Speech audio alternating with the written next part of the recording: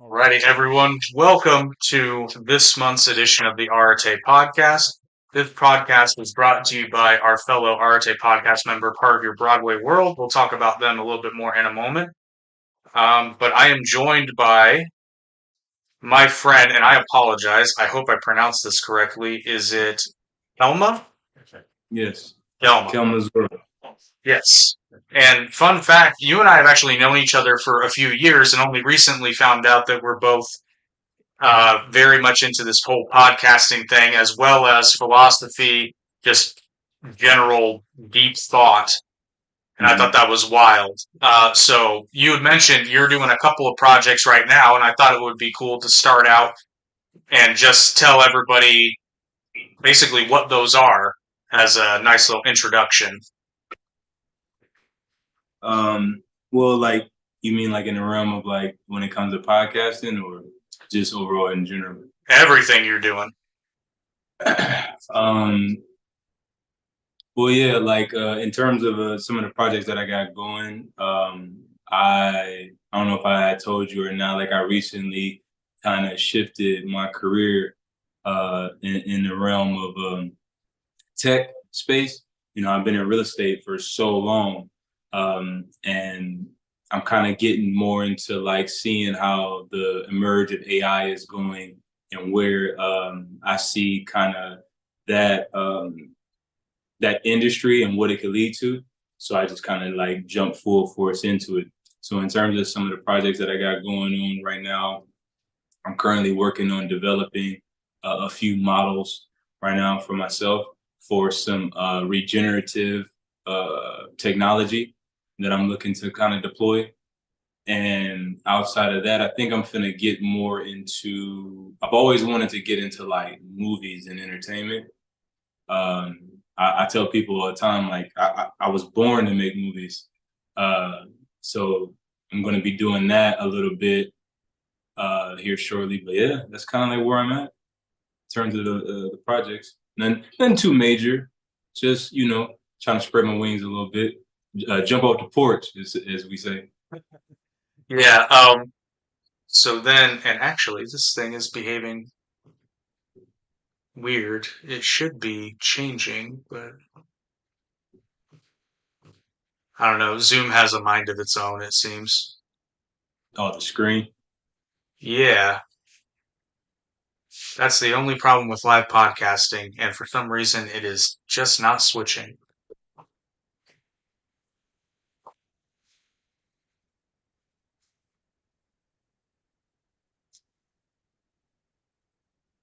Why is it being so weird? I mean, is it probably maybe how I got it set up? No, it's not. It's got nothing to do with you. Okay. It's all just Zoom being weird. And like the other day, this is a newer computer, and I hooked up. I've got a 4K camera that I hook up to it, and Zoom compresses the shit out of it. But the first time I used it on the new computer, it oh, I'm all messed up now. It was super grainy and like laggy, and then I did nothing. I did absolutely nothing. I turned it on to play with the settings to see if I could figure it out, and then it was fine. Hmm. It was completely fine.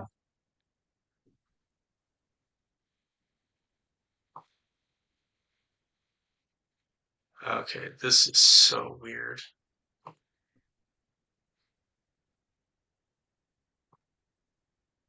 Yeah, I don't know why. Okay, so we'll just go to. You can see my video, right? Yeah, you're like full screen. For some reason, Zoom is acting like my video is off. Hmm. You want to go in and come back out? Not particularly, but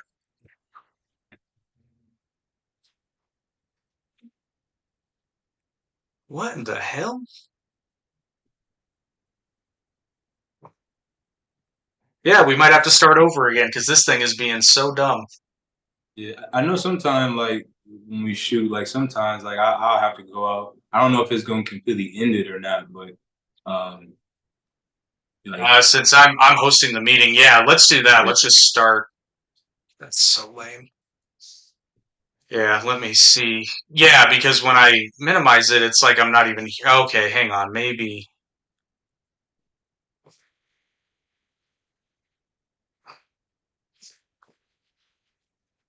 Ah, this stupid thing. Technology. Yeah, ain't it grand? Okay, the speaker thing still isn't working, so okay, I'll just switch it to gallery and we'll just keep going. Sorry about that, people, but it's being dumb today. I know Zoom's getting really buggy lately, and it's kind of annoying because they just raised their price for premium, and Mhm. it's like you could at least make sure it works before screw people.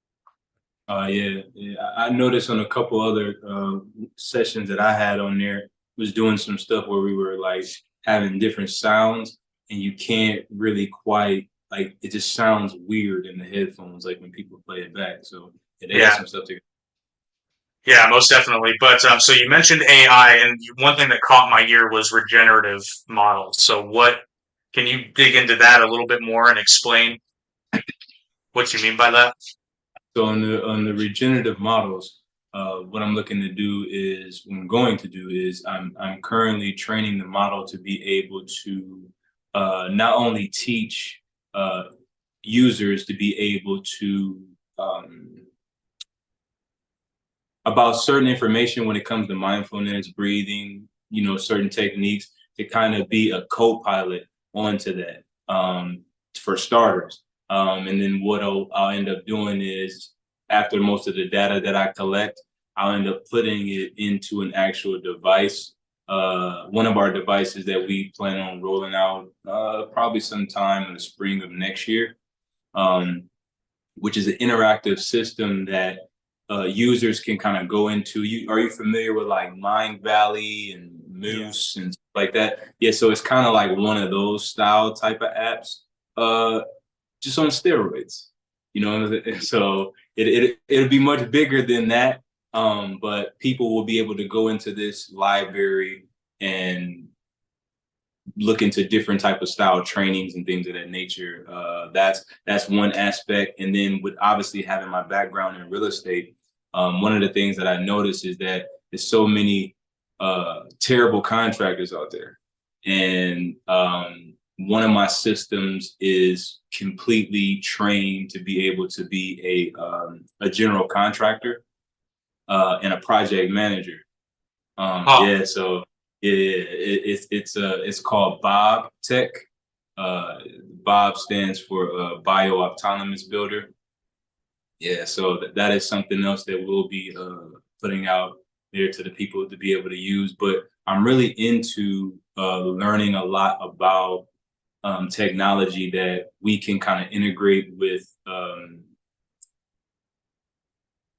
different practices, like taking things that are obviously organic to human nature, but then taking the modern piece and merging them where we don't get too far attached to the technology and we still keep our ways as humans.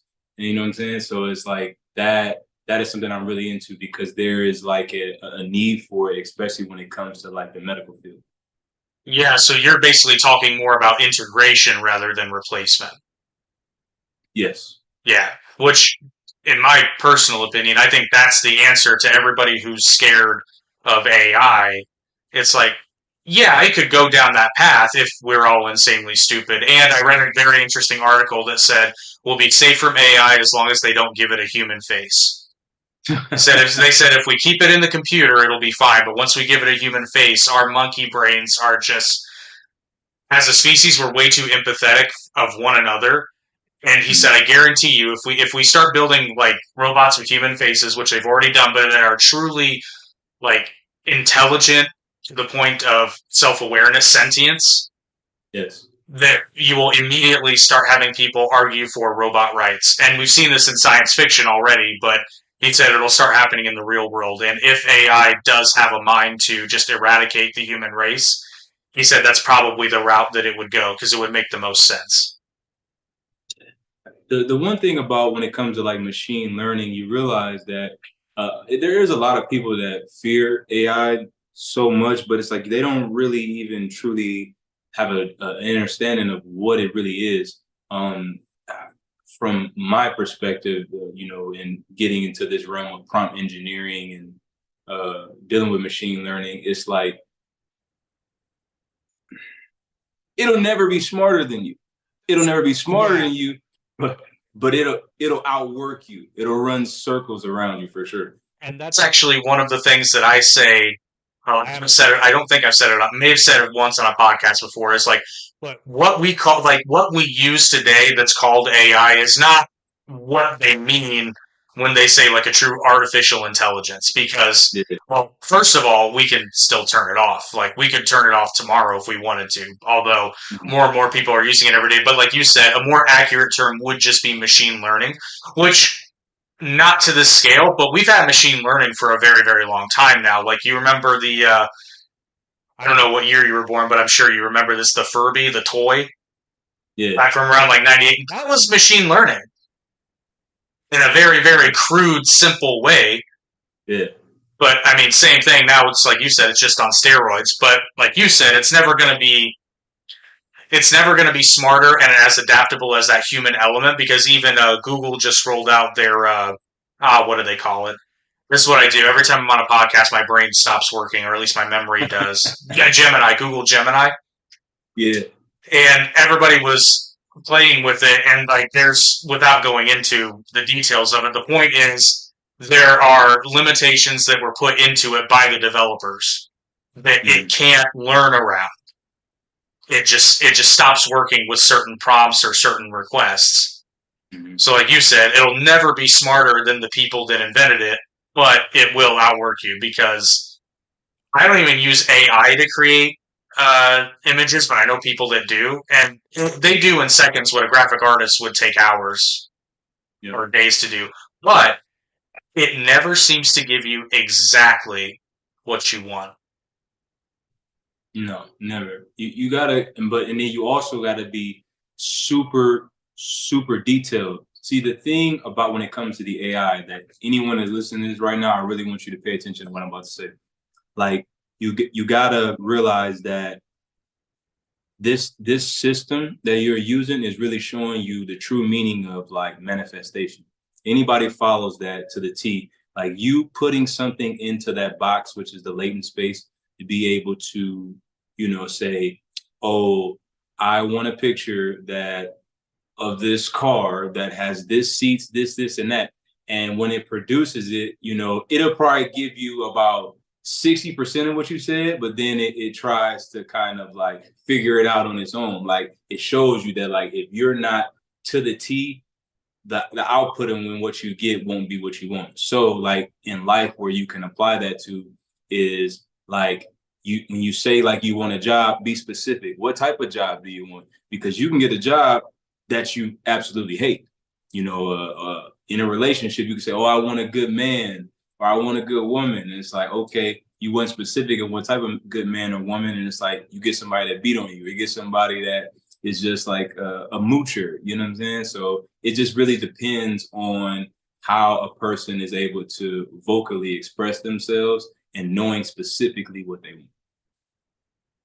You know what's funny? I've never actually thought about it that way before, being like the link between manifestation and AI prompting, but you're 100% right, which is probably why AI frustrates me. But I'm an 80-year-old man in my heart, so it's not. I'm not scared of AI. I'm just kind of like I can do it better myself, and today I still can because I Yeah. have used AI. It's my biggest weakness when it comes to like writing, for example. I've got an editor brain. I'm really good at taking something that already exists and tweaking it and making it better. But that starting point is always the hardest part for me. So I have used AI prompts to help me get started, but I end up replacing 80% of it, whether it's changing it into my own vernacular or, I don't like how this is structured, so I'm going to change it, but it's very helpful to at least get started. But I never really did consider the whole, like, you need to be good at manifesting to use AI properly. And I feel like if people really look at it from that perspective, when they really work with it and then put it in their own daily life practices, they will begin to like really like visualize like even better. Now I will say like the system is very like repetitive. Like you gotta watch it, especially like if you're a writer. You put things in there, like it'll keep saying it over and over just in new ways because the element of being like creative, the creativity component is what is lacking. But you know, based off it going off its algorithms and stuff like that. Uh you said something earlier about like you know you get online and it's like your brain just Yeah. it just shuts off, you know, because you have so much that you want to say, but it's like I feel like I noticed that even with like the systems, it does that too. Like you can talk to it, and then it'll be like, "Oh, I'm sorry, I didn't catch that."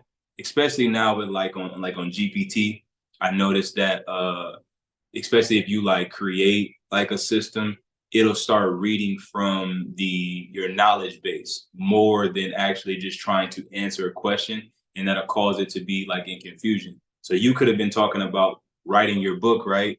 And then all of a sudden it'll go into his knowledge base and just start talking about this picture or something that you wanted. So Hmm. it begins to get really frustrating. But I think that we just got a lot of fine tuning that we need to do with it.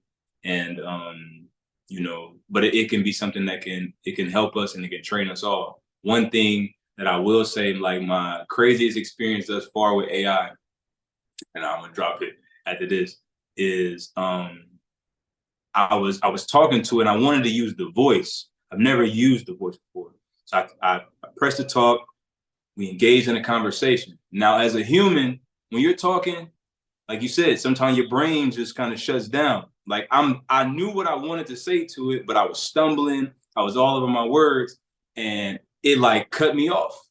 It was like, "Are you ready to complete this assignment?" I'm like, uh, "Listen, I didn't get it all the way out." And, I'm sorry. Please continue. And I tried to continue. I kept doing that a couple of times, and then it finally said, "Listen, when you are ready and you are prepared so we can complete this assignment, I'll be here and just come back to me. You have a good day." And it's like that was super disrespectful in my eyes, but at the same time, it's very much needed because it's going to show all of us that it's like, bro, listen, I don't have time for your bullshit either. If you don't know what you want, don't come to me. It's a waste of my time. Yeah, it's one of those things where it's like you're frustrated with the machine, but it's ultimately correct in this case because it's like, yeah, I didn't ask for any of your sass, Siri, but you know, it's also, which is really funny. I rewatched. I'm sure you've seen it. I rewatched Interstellar randomly last Sunday, and well, first of all, I clearly didn't remember that movie for shit because I like it was like I'd never seen it before, and I've seen it twice prior to that. But one of the things that really struck me was the yeah, they call them robots in that. I don't even know what you call like the big rectangle things that are. Have Yeah, you seen Interstellar? yeah, that's my Yeah. favorite movie. Oh, it's so good, but like that just had me thinking because that's I think that's a place we could take AI eventually that doesn't really scare me at all because these things are clearly self-aware, but their directive is to do whatever is necessary to help the human beings on whatever their mission is, whether it's making repairs or whether it's sending itself into a black hole, Hmm. you know, but at the same time, they clearly have personalities. Now they've been programmed, but they clearly learn. And but at the same time, though, it's extremely useful because they can compute things much faster than the human brain can, certainly more than on average. So that kind of stuff is going to be necessary, I believe, as the future goes forward. But it's interesting how that's such a subtle part of the movie. But it's if you really think about it, like I did, and I sat there and I'm like, wow, you know, if that's the future of AI, I'm really not concerned at all. Hmm. You know, Yeah. because that mission would have failed without them multiple times. You know, but I think that's the key and why I'm really not personally I'm not scared of AI at all because there are first of all if it's done properly it'll be nothing but helpful, but also and this is true you know everybody's afraid of you know robots taking a lot of jobs and they will, But there are going to be certain things that a robot will just never be able to do as well as a human being, such as, you know, writing. Well, they can write. I'm sure you can prompt it to write decent fiction, but it's going to be derivative, like you said, because it can only pull from what already exists. Coming up with an original idea, that's going to be, I'm going to say impossible, certainly now, but something would have to be truly intelligent in the sense that it can be inspired out of what could be described as nothing, like that spark of not necessarily intelligence, but that spark of intellect that where you can see a connection that didn't exist already. Like the joke I always make is AI cannot invent the Reese's peanut butter cup because it had never been done before. Yeah. Now, an AI can tell you all about the Reese's. It can tell you the chemical composition. It can probably make one from scratch based upon the recipe, but it would never come up with that original idea. It keeps like in terms of like coming up like with their original ideas, like one, I would say that like it's definitely modeled after us. Like getting into technology, like I've learned more about how the human psyche works more than anything, because it's like the machine learning is, they built it based off the particular activating system of our body. So it's like what goes into the deepest part of our RAS and takes a moment where it may take a week, a month for us to be like, oh yeah, like that, it does it like in an instant. And that's why it works the way that it does. So it's from what I see in terms of like the transition, that people should honestly like, you should use it, because I see it just like when I was a kid, back when the Apple computers first came out, and I remember being in second grade, and like my mom and them, they never like tried to learn it. And then 5 years later, I noticed that they suffered a lot from it. So it's like, to anybody that is like seeing it now, you should just at least take the time to be able to kind of like learn about it. You don't got to get full into it, but just learn, so that as this thing progresses, you're not so far left behind. Because it's really, truly, honestly, like you said about like the Tauruses inside Interstellar, is really meant to make your life easier. That's their purpose. They're meant to do the logistics so that you can go out and be a human. So use it to your benefit and allow it to be something that you can bring forth true prosperity to not only yourself but your family. And that, yeah, it's just how I see it. But I definitely I love it though. Like I love it. Like I spend like a lot of time like fully immersing myself in it, and to some of the things that I've even seen, like, you know, like even like China is probably like the leading uh consumer, right? Not consumer, that's not the right word. The leading developer right now in terms of innovation in it. They've already are getting to the point where they're using the EEG to read the neurons of the brain to produce like the thoughts, like in from thought to text in real time. Within another year, they're going to fully master. I've seen some videos now, but they're going to fully master to be able to, where you go to sleep, you're going to wake up and see your dreams. Oh, that'd be Like we're, wild. yeah, like we're already at that point though. Like they're there now. Like they've already got like prototypes where videos are online. You can look right now with the EEG where they're actually doing it. So it's like it's not even far off. So is that where they're reading the brain waves and then using an AI generator to basically create a video based off the information from those brain waves?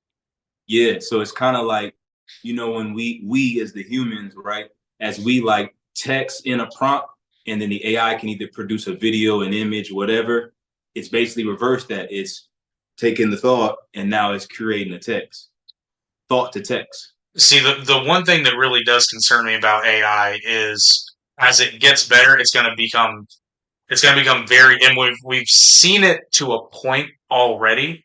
It's going to become it's going to become a world where you can't even trust photos or videos because it could very well just be an AI generated video. And a lot of people think that'll make it harder to lie. I think it's going to make it tremendously easier to lie, Mhm. at least for a while, because eventually people, because for like you mentioned, there are some people that aren't going to adopt the technology. For example, um, like we had in our business, we had somebody that we know tertiarily. You know, every once in a while he'll come up with an idea to help our business, but he's honestly like 5 years behind. And he sent Mhm. us this, I guess you would call it like a rough draft of a video, and it's got a guy standing in the middle of the screen, bad green screen, but it could be polished, but it's AI generated. And I can tell it's obviously AI generated because like the mouth movements don't match up to what he's saying. It moves in a way that's not like the frame rate is different than what you would see if a normal person was doing it. To me, it's obvious. To some people who are older, who you know, but I won't sell out on a live podcast. I know he's like mesmerized. He's like, "Oh my god! Like, where did he get this?" He actually said, "Where did he get this actor?" And I'm like, "It's AI, dude. Like, this will fool It's no not one." real. It's not real, but apparently it will fool some people. That kind of stuff. Um, but yeah, to me it just seemed really fake and hokey. But to other people, it might be the greatest thing ever. I don't know, but I put a lot of probably to my detriment. I put a lot more value on what is it like truth and honesty, particularly in business. Like I'm a stickler. Like again, you're in real estate and construction, so you'll understand this. This is the big argument we've been having lately. There is no such thing as waterproof laminate. Hey, I'm with you on that. I'm Like with you on that. it doesn't exist. However, and this is what I explained to customers, and we actually got into not an argument, but he was like, I told him, I said, you've got to stop telling people that this laminate's waterproof because it's not. He's like, yes, it is. I'm like, no, no, no, no. You have to be specific about the words you use because waterproof means that it can be submerged indefinitely. Water will not affect the structure of said thing. That Mhm. is not true. If you have a cut end of this product, water will get in there and it will swell like there's no tomorrow. I cannot take a piece of this flooring, throw it in a pool, and leave it there for a week and then go take it out. It will be Yeah. ruined. A piece of vinyl plank, however, I can do that because it is in fact waterproof. Now, all these waterproof laminate manufacturers are marketing it as waterproof. I remember the first commercial I saw of Pergo for like 5 years ago. And I saw that commercial. I said, bullshit. There's no way. Like, it's got this kid flopping around in a bathtub and throwing water everywhere and a dog coming in from the rain and, shaking everything off onto the floor. And I said, oh no, this is so not true. And I'll never forget this. I was at the home show, I think the following year, and there was a booth there and they had Pergo on the floor. And I just walked by and I'm like, oh, this is that Pergo stuff, isn't it? It said, yep, 100% waterproof. And I happened to have a bottle of water in my hand. So I'm like, so if I pour this on there, he goes, no, no, no, no. I'm like, oh, Yeah, okay. yeah. So what I started doing, because we had vinyl plank in our booth, I started pouring water on it in front of people. And I'm like, now go over there and ask him if you can do that to his floor. You ruined the whole party. Don't lie. Yeah, You got to be accurate. yeah, for And sure, bro. And like, oh, go ahead. I'm sorry. I was just going to say, in my opinion, but I like to think to me, that's what ultimately gets people trust because look, there's no such thing as a perfect product. Everything has pros and cons. And I just lay it out for people. You know, if somebody tells you something is perfect, then you know they're lying because there's no perfection does not exist in the real world. People just want to be able to be sold a dream. That's all that it is. And then not only do they want to be sold a dream, they don't want to be accountable for the things they do and the things that they say. So it's like people just open and utter words and they don't even know, like, you don't even know what it means. We tend to try to use it as a way to, one, either make ourselves sound smarter, or two, to be able to prey upon others, to be aggressive, especially when we speak in conviction. But I just find it I find it funny because a lot of the things that we tend to use on the daily are crippling, to the psyche, and we don't even realize it. And to attest to what you're saying in terms of like that the flooring thing, I just think that's funny as hell because like when I think of that, and no shade to I don't even know if I want to even say the name of the company, but the spot in Fishers, the real big spot in Fishers that you can get the cabinets from real cheaply. It's just like when people go to that store and they buy in those cabinets, it's like, bro, do you know if you pour water on that, like that stuff is particle board, and it's like it's just going to warp immediately. So like when I think about like the plank flooring, that's exactly what it's going to do. It's just like it's just going to swell up, and it's going to be over. Now the vinyl planking is definitely a better way to go. The only downfall that I would say on the vinyl planking is just depending on like how thick you buy it, honestly. Because if you get like that small 3 millimeter, that it's not going to be that great and that comfortable. But at the same time, I almost say there's no reason to have carpet no more though with that, because for a renter, like it's almost indestructible. Like you can just do whatever on it, and you ain't even got to change it out. Yeah, I mean, in a rental, I would never put carpet in a rental property anymore. Yeah. But but like I say, no product is perfect. I let people know every time. It's like, now laminate is going to have a better scratch resistance than a vinyl. It just is. It's a different product. But for most residential application, even a 12 mil wear layer on a vinyl plank is more than sufficient. A 20 Mhm. mil certainly is just it's fine. And vinyl's so cheap now that I'm kind of surprised laminate's even still around as a product. Not gonna lie, I don't really get how. I mean, they're selling the lie though. That's for sure. But talking about being accurate, are you familiar? I assume you are familiar with Jordan Peterson, but have you read his book? No, I never read his book. Okay, so Rule 10 is my personal favorite. It's be precise in your speech. And the whole Mhm. chapter is essentially like, it's not necessarily, although there is a rule about lying, but that's not this one. This is like, it's my favorite rule because so many people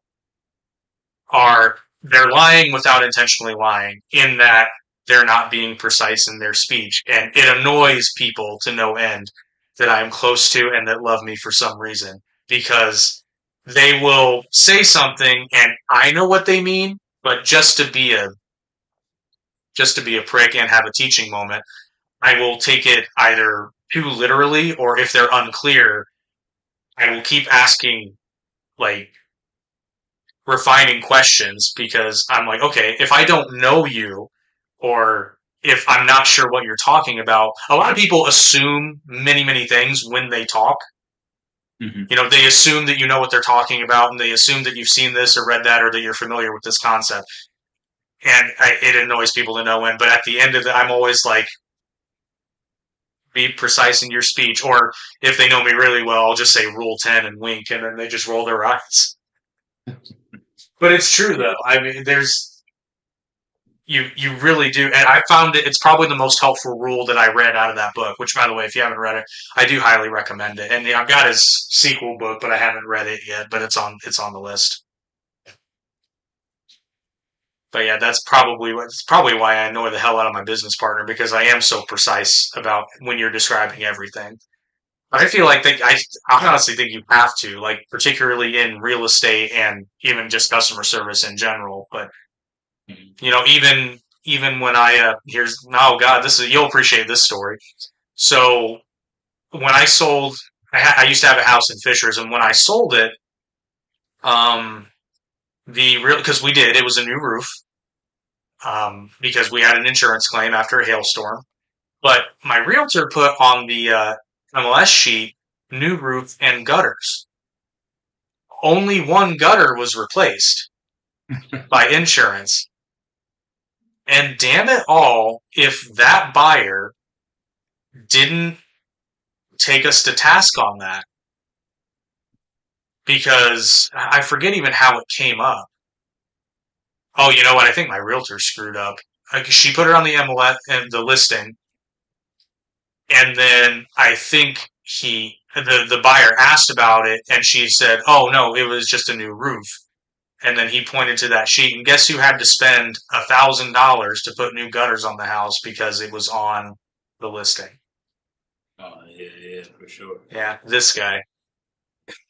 See, So, see, realtors are notoriously they're notoriously like annoying in the sense of like I love them. I have a lot of friends that are realtors, but they're notorious for puffery all day long. Oh my God, one of my biggest pet peeves when it comes to realtors and listings is when they list something and they'll be like, oh, great neighborhood, uh, right next to downtown or right next to Butler. And it's like fucking 15 minutes away. It's like, bro, what are you talking about, bro? Like, it's that's not not in right next to. proximity. It's not even that neighborhood. Like, but they Yeah. just do it because they're like, well, I mean, they get people over here. Yeah, that's actually why I have a realtor that I only work with him because he is the exact opposite. And he's the guy who's like combing through all my information and being like, is this accurate? Mhm. Like it says this amount of square foot. Is it this amount of square foot? And I'm like, do you want me to measure? He said, yes, I do want you to measure. I was like, oh, okay. So in many ways, you're a pain in my ass, but you're not going to cost me a couple $1,000s on the back end because of something stupid written on, on the sheet. So I appreciate that. Yeah, if you have a good realtor, I mean, they're worth their weight in gold, just like a good contractor. If you've got a good contractor that you trust, like don't even bother shopping around. Honestly, that's what I tell people all the time that are in my business. Now, if they start raising their prices a little bit more than you think is fair, then maybe shop around. But I mean, again, then you probably don't trust that contractor, I would assume. I have so many horror stories when it comes to like contractors and just being in that industry. Like, it's ridiculous. Like, I've probably been across every type of criminal you can think of. Like, and when I'll tell everyone, like, when you hear a contractor and they say to you, um, "Yeah, I do everything," like I do, red flag. That is a immediate red. No, they do not. They cannot do everything. Uh, I remember a long time ago, like I used to have I'm not gonna single him out. I'm gonna just say Jay. I used to have this contractor named Jay, and I remember one time we was working on a project and he was doing a ceiling fan, and Mike and we came to check on it because he said he was done. He wanted to get paid at the end of the day, and he was like, "Yeah, everything done. I knocked out everything. It's good to go. I'm ready to get paid so I can go." And I was like, "All right." So I tried to turn on the ceiling fan. I'm like, "Bro, the ceiling fan is not working." What do you mean it's not working? I mean, I'm president. Do you see it? It's not working. So he go over to it. He like, oh, we'll just get a new one. So he took it down. We went up the street to Lowe's. I went and bought a whole new ceiling fan. I like, you know what? I'll get with you tomorrow. Let me know when it's done. I come the next day, see if he got it done. That ceiling fan not working. I'm like, bro, this is crazy. Like, he's like, yeah, you done brought two busted up ceiling fans. Like, are you sure you're hooking it up right, bro? Like, I mean, I just want to make sure. He was like, yeah, everything good. I went back one more time, got one more fan. I'm like, bro, listen, like, if you don't get it this time, like, that's it. Come to find out, it was some screws to this in particular fan that he hid in a drawer because he didn't know that they were supposed to go into. It was like a small mechanism where the ground wire was at, so he didn't put them in there. So he was like, I was like, bro, are you hiding screws? What am I gonna do with screws? What am I gonna do with some screws? You know what I'm saying? Like, are you trying to tell me that I don't know what I'm doing? I'm like, bro, no. I can literally see you don't know what the hell you doing, bro. And it's just stuff like that, bro. Like, people be stealing money. Like, I've had people like run off with like, I think the most money I ever had somebody run off with me on is like $40,000, and I couldn't even get that back because, no disrespect, you know what I'm saying, to any of my canals out there, you know what I'm saying, I love y'all to death, but he was definitely Mexican, and he didn't have no type of citizenship, so I couldn't even find his ass no more. So they hit me Yeah. back. Yeah, we've had that happen to a couple of our clients. Now, the one that comes to mind, I don't blame the contractor for this because he didn't take all the money. He was still owed money.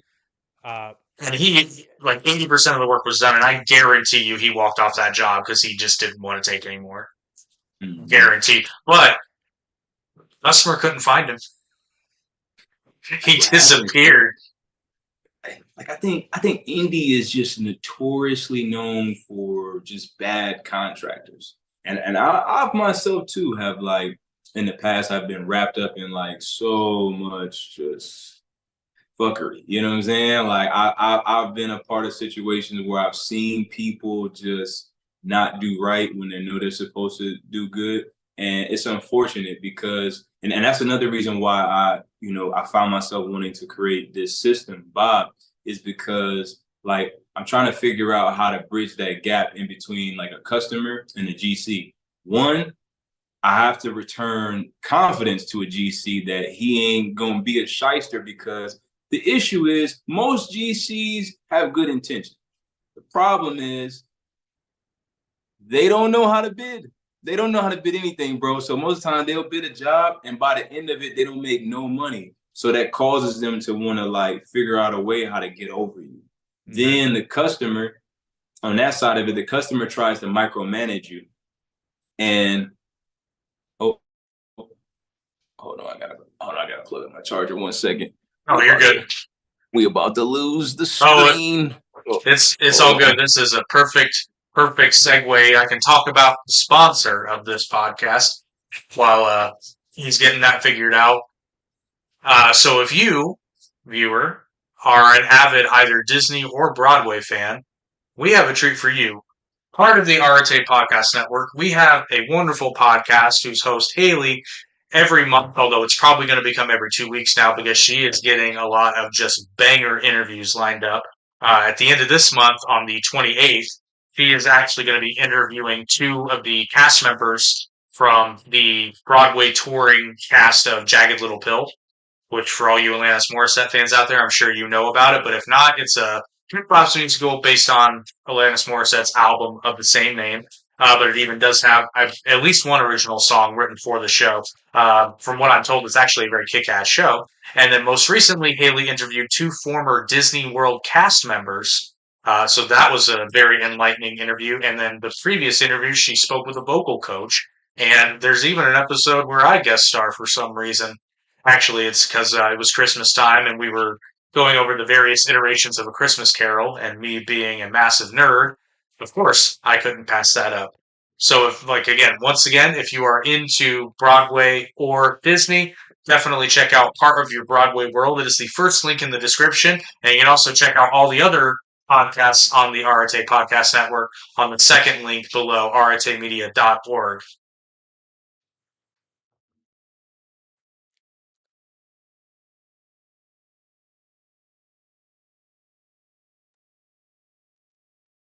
Okay.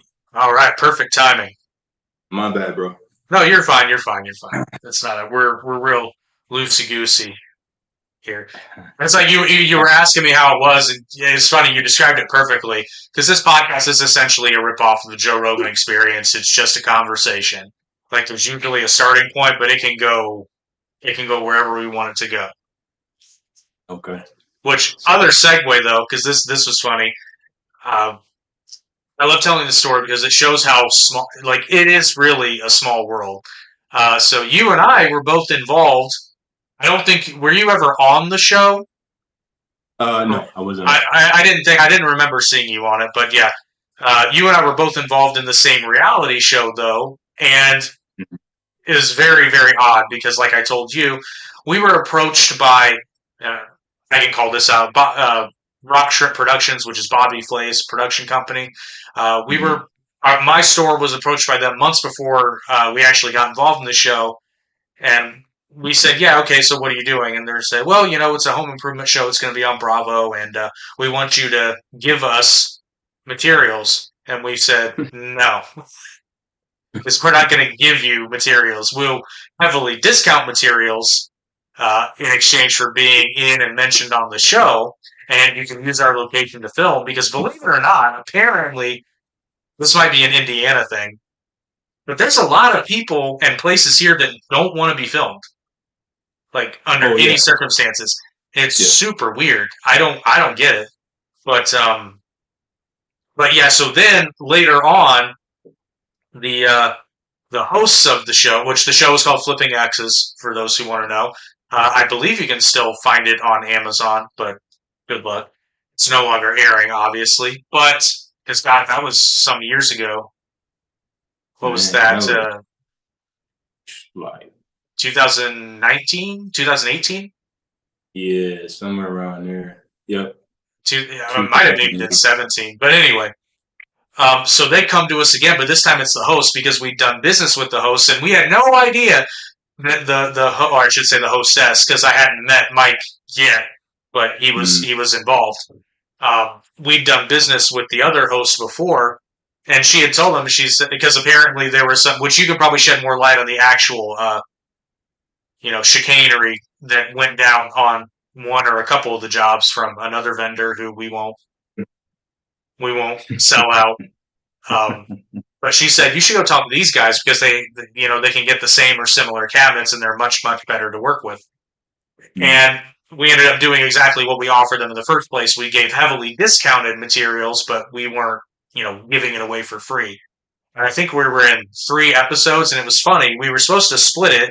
I ended up being in all 3 episodes, and I said, I did not agree to this. But, that's one Yeah, for the cause. yeah, they like that even in that situation like you're referring to like that vendor, you know, um they just kind of, it was their lucky day, I would just say. What I noticed in like the industry overall is that when it comes to like beautiful women, they'll treat them like, what I'm saying, like you come and get a car, they're gonna tell you need everything fixed. They're gonna be like, no, no, it costs this because they like you don't know. So yeah, I just think that, in certain situations like that, people just they don't necessarily take advantage, but it's like, hey, it's a good sale right here. You a good car salesman. Hey, you gonna sell that car. So, Yeah. Yeah. Fun fact too, I forget which house it was, but one of the houses where we actually did come in and fix issues from a different vendor, because we happened to carry the same. I don't know if I think it was the exact same cabinets, but it was at least the same color. And they needed some pieces, and the vendor was not talking to them. I don't know why the vendor wasn't talking to them, but mm, so I remember because things take time to get in, and they were supposed to be shooting the open house, which they actually did have an open house. I don't know why I put that in air quotes, but they were supposed to be recording it, and they had a whole cabinet that they still didn't have, and a bunch of trim, and we got it like I think it was the day before, maybe a day or two mm. before, and I know that there were guys working there until like even a few hours before the open house. Like it was wild, but the the whole process. And I know they were trying to get another season, but I don't know. And I mean, Mike, so you might be able to correct me if I'm wrong. But I think it came down to like one party decided it wasn't going to be worth it. That was my Mm. understanding. Yeah, I think it was kind of like politics, honestly. Yeah, because I've seen other shows that like they said they weren't gonna come back and like that have, you know what I'm saying? So I just think that situation was just more aligned with just certain things with it that just didn't really take off the way they wanted it to. But I had heard though they were talking about it. Like they Yeah, were actually, it wasn't like they were literally talking about it. And then I think like it was a little bit after like I don't want to say the premiere is part like maybe like 2 episodes. Like they just that was just it. yeah. Well, I'm sure I was told the ratings weren't stellar, and I'll be honest, I can tell you why. It's because the show couldn't figure out what it wanted to do. It couldn't figure out if it wanted to be all about the drama, which would make sense because it was on Bravo. I was gonna say it's Yeah. Bravo. It couldn't figure out if it wanted to be about like the interpersonal relationship and drama between the two hosts, or if it wanted to be a home improvement show. And it kind of tried to do both, Mm. and it couldn't maintain its focus. Like it couldn't decide if it wanted to be on Bravo or HGTV. And those are Yes, yeah, and that's those are fair. and those are two very different audiences. Mm. Because I remember It, watching some of the episodes, and it was just kind of like, yeah, but what's I don't really know what I'm supposed to be seeing here.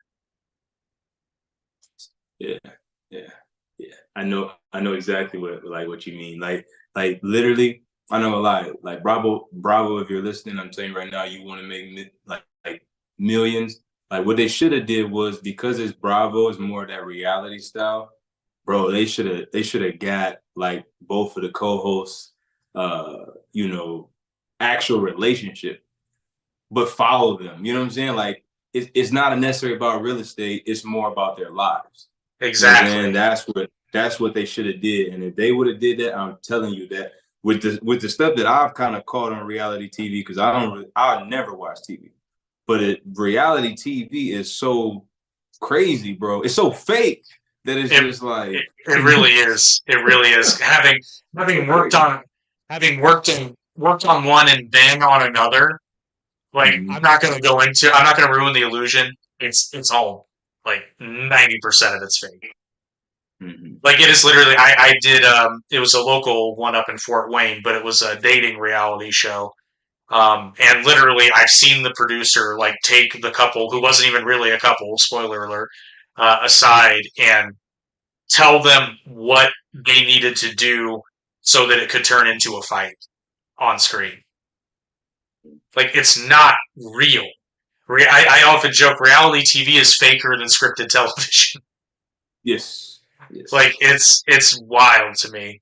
Like if you think pro wrestling is fake, watch reality TV. Like Yeah, I mean, because sometimes it boils down to the matter of you just using common sense. Because it's like you know you and you alive and you walking around, and do you see this amount of crazy stuff like in a matter of a couple of days, like you're seeing on these shows? So it's just like, come on, bro. I mean, I know some of them situations is real, but they be really going in, especially on like those housewife shows and stuff like that. It's like, come on, bro. Come on, like. I can't sit. I'm not going to sit here and watch this.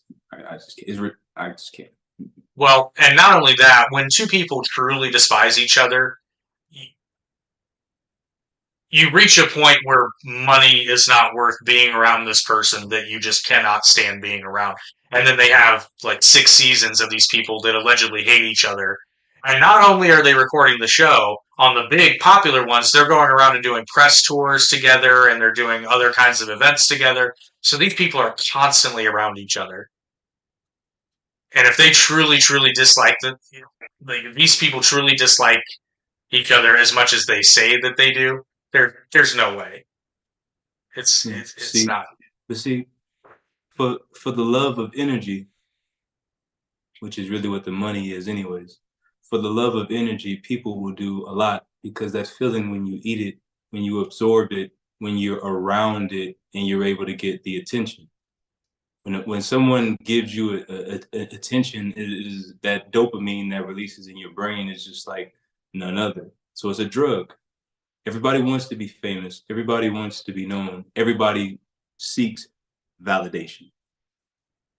No, people don't know how to live within gratitude without getting some sense of like um, validation in a sense of like, hey, I'm special. You know one of the biggest things like the saying when people be like, uh, man, money don't let money don't change me. Money don't change me. Well, if we're being quite honest, it doesn't change you.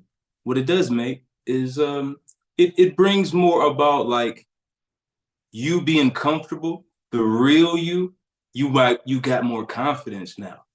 You knew you felt a certain way about whatever, and it's like as soon as you get that money, you act the acts. So it's like, hey, it's some people in the world that just be like, you know what?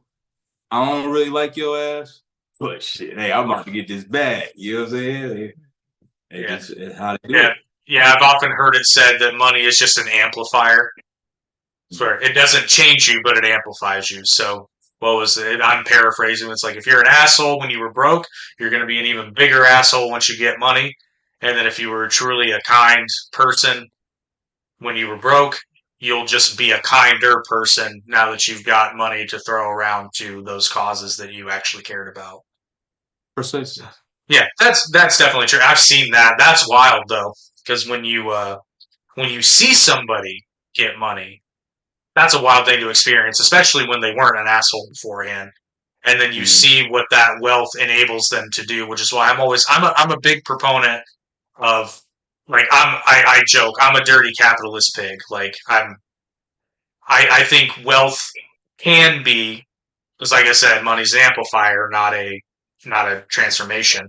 I think Mm. building wealth for an individual can change the world more than any government can potentially. It all comes down to how much, like Elon Musk, for example. You know, Elon Musk has enough money to where he's changing the world constantly. You know, now he not everybody likes Elon Musk, and that's fine, but you can't deny the impact he's had on the planet. And that is by and large due to the fact that he's one of, if I don't know who the wealthiest person in the world is today. I know at one point he was. I don't think he is anymore. But he's certainly one of the wealthiest people in the world. And basically, if Elon Musk wants it to happen, it's going to happen. If it's physically possible, it's going to happen. So I guess you can just hope that people that get that insane level of wealth are altruistic and good people, because otherwise, well, there. I think everybody can point to at least one asshole billionaire out there, maybe two. Or three. I mean, Or, it's a lot.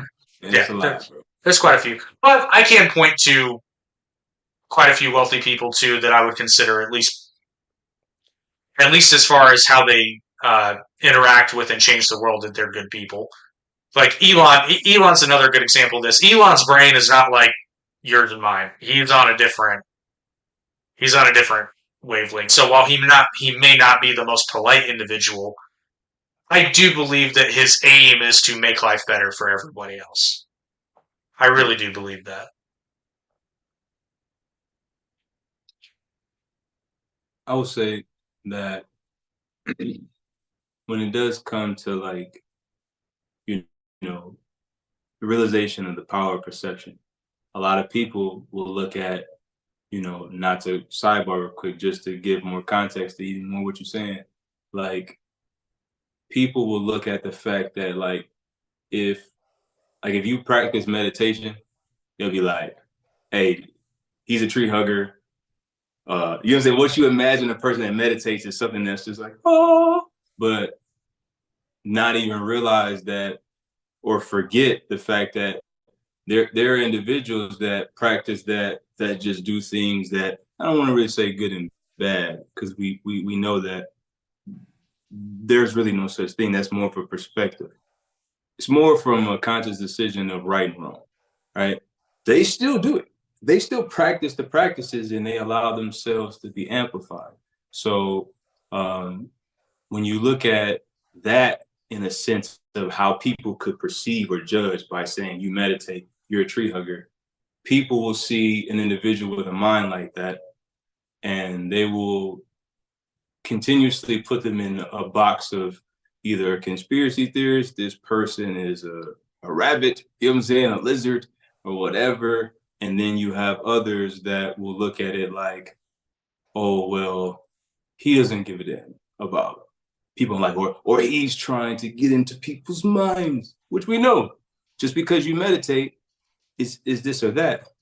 I think that Thomas, go to your it's room. just a matter of people just fear what they don't understand. Yeah.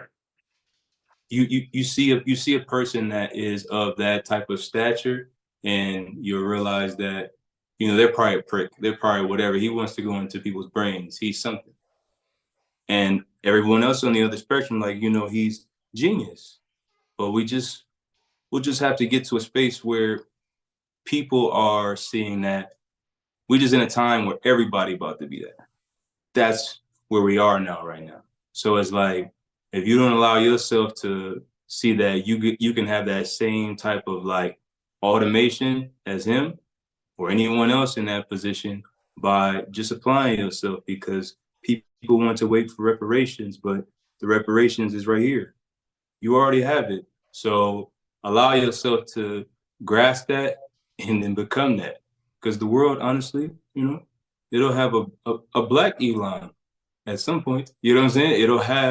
It'll have this other, like, it'll be all walks of life that you see that are great in that way. You already taking your family to the next level by doing what you're doing right now. Pardon me for 1 second. Somebody is knocking at my door and making my dog go ape shit. So I'm sorry, but hang on 1 second. Okay. Mama, go to your room. Go to your room. Come on.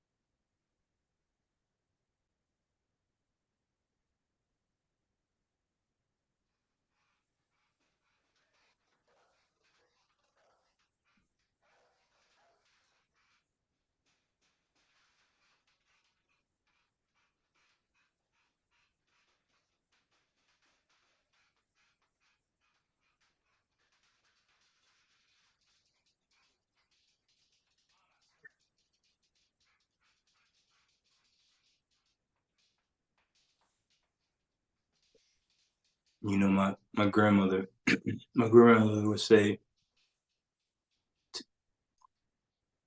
my grandmother would say to me all the time, she'd be like, baby, uh, natural occurrences are one of two things. It's either one, to teach you a lesson, or to two, keep you from your own demise. And you gotta look at like any time, like if you ever needed to have like oh yeah, I should stop doing this shit right now. Or like, oh, I just need a sign that I need to change my life. Like hear what has been said and then what just happened with you walking away. You know what I'm saying? Like anything like that. Like I had some last week where like I went to an appointment and it was like, you know how there's never nobody there. Like there's nobody never here. And then you go that one time and it's like everything packed. It's taking way longer to get up out of there. It's like you got to look at that situation kept you from being in somewhere in a fucking ditch. You know what I'm saying? In an accident, whatever. So sometimes the universe has to be able to kind of get in the way to be able to keep you from falling off a cliff or like giving you a confirmation that you needed on something. So take that to a mental note. Oh, this particular case is no good deed goes unpunished. No, there's a homeless gentleman that I help out every now and again, but I swear it's like he knows when I'm doing a podcast. Every Mm. time is when he comes and I get it, I get it, he needs help, but it's like I don't answer the door immediately and my dog goes ape shit and he doesn't get the message and I've told him so many times it's like, dude, when I don't come to the door immediately, it's because I'm on a call or I can't come to the door. And then he tries to talk to me and I'm like, I don't have time, man. Like it's like I already left your groceries outside. Just I got stuff to do. I'm busy. But yeah, he's a really nice guy who's just down on his luck. But it's like I can't be the only one to help you, man. Yeah, yeah, Yeah, I but get it. you said something that's true, and in a way I don't know if you would call it superstitious. You probably have a better word for it, but like I don't know if you've ever been driving home from work or whatever, and then just for some reason it pops into your head to take a different route, Mhm. you know, and a lot of people ignore that. I never do. And it's weird because sometimes I checked. It was like, oh, I wonder if there was traffic, and I just like had this instinct. Sometimes not, but I don't really ignore that feeling because of one thing that happened. I don't remember how old I was, but I was in middle school, and my family and I went to, I think it was the Bartholomew County, but it was some sort of county fair.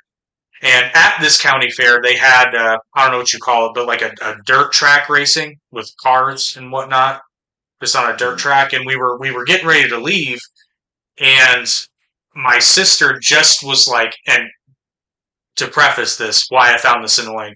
My sister and I are like oil and water. Like we just annoy each other. Like if it weren't for my nephews, we probably wouldn't talk to each other. It's not that we hate each other. We're just vastly different people. Mm. But I was ready to go because we'd been here for hours. I was ready to. Everybody was ready to go, and then she out of nowhere just says, "I want ice cream." And so we just kind of roll our eyes, and everybody just says, "Well, if we don't, she'll just complain. So we'll just get ice cream, whatever." So we get ice cream, and then everybody, by the end of it, everybody's like, "Okay, yeah, that was probably a good idea because ice cream hits the spot." So we leave though. One of those cars had gone off track and blown right through that fence where I See? don't I don't know if it's exactly when we would have been there, but it would have been close.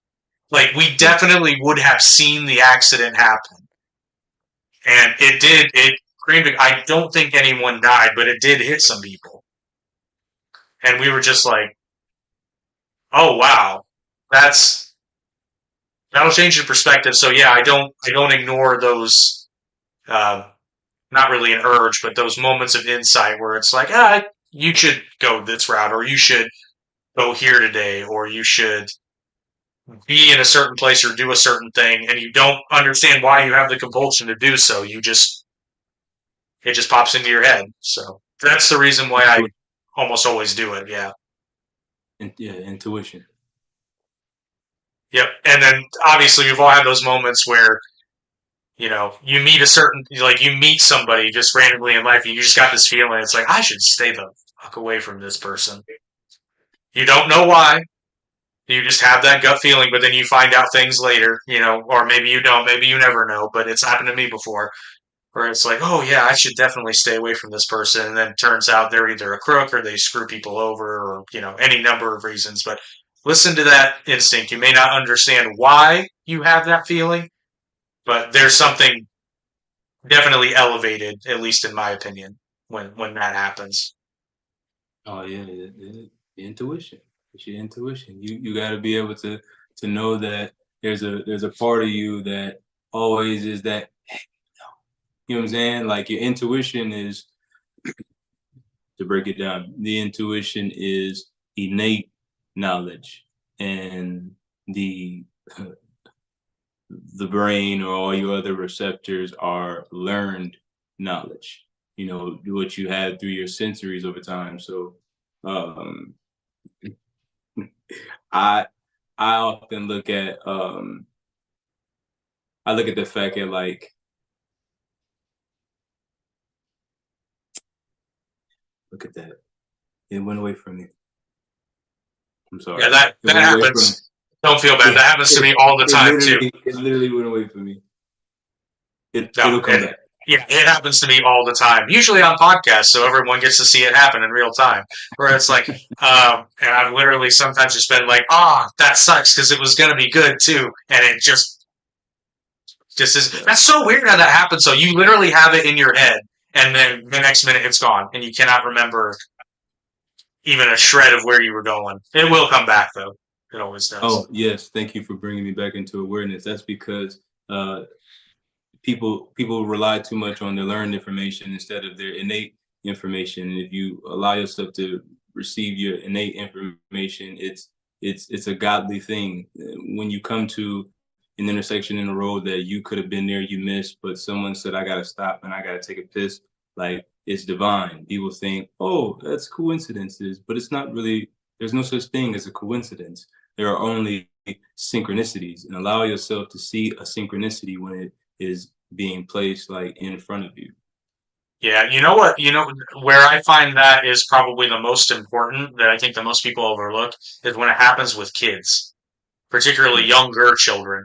Because like two nephews that are obviously younger than me, but I mean, like, vastly younger than me. And like, my youngest nephew is, yeah, he's 9 now, but this happened when he was about 7. It's just, well, not so much with my nephews, but I've been around children. And then you read stories about, like, uh, this hasn't happened to me or my family personally, but I read an article about this.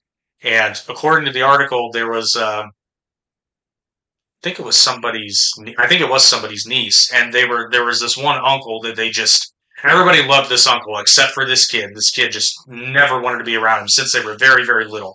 Just would always cry, never wanted to be. And then as the child got older, she would vocalize not wanting to be around him, and like that whole thing where, like they make you go in for a hug at family gatherings and all that stuff. And then I think you can probably infer where this story is going. It turns out that this uncle was abusing this child for years, but even before the abuse started, apparently, the kid just did not want to be around this person. Yeah, a lot of, and then even in those cases, it'd be like the adults, or the family members, I should say, because of the way they're set up, they'll be like, "Oh, that didn't happen," because like you don't really want to like that to be out there in the street. It's just like, "Oh, such and such family got, they're a pedophile, whatever." So Yeah. a lot of people be trying to just save that person, but then they overlook the fact that you're not even considering the well-being of the child. So um, I think people just don't even want to just be gossiped about like that in the street at the end of the day, and they rather like keep it to themselves. But Yeah. But children, yeah. go ahead. I was just going to say the point of that though is that it's really funny because if you actually listen to kids, they'll tell you a whole lot. Most people just ignore what children are. The phrase "out of the mouths of babes." Because like, it means basically like, oh yeah, kids say the darndest things, right? But it's a different kind of intelligence, but it's definitely there. And if you actually sit down and listen to a child, it's fascinating because their minds are unhindered by the rigidity of adult life. And I always find it really fascinating to even just listen to a kid describe something, and something so mundane can seem very, very magical to a child. And then when you actually think about it in that way, it's a really interesting experience. And I highly recommend it. So if you've got, young children, whether they're yours or any, just sit down and talk to them. It's a wild ride. It's a lot of fun. You you ever see like somebody who is like went through, let's say, a game that they're really good at, and then they start back over to play again. But you like, man, how many times do you fucking play this game? Like, you are intelligent. Like when kids are coming at birth, they're like that compared to us because like we just been programmed so much that we don't even believe the things we see in front of us. Like Well, to be when it, fair, it's also because we've been lied to much yeah, more. So there is a distrust that develops the older you get. At least with most people I've observed. Which, I mean, just look at the world we live in. Like, it's to the point now. The saying is believe half of what you see and none of what you hear. Well, we're getting to the point where you can't even believe what you see because there have been, for I'm not going to single out one instance, but even the past year alone, there have been an astonishing number of news articles and stories that were widely reported and turned out to be just completely or partially false. I they think there want you was, what's that? they want you to panic. Well, I think it's a little bit less nefarious and more greedy. I think that when it comes to news outlets, it's no longer, which I don't know that it ever was about being accurate, because there's this weird idea that journalism in the United States at least was at one time unbiased and all about the facts.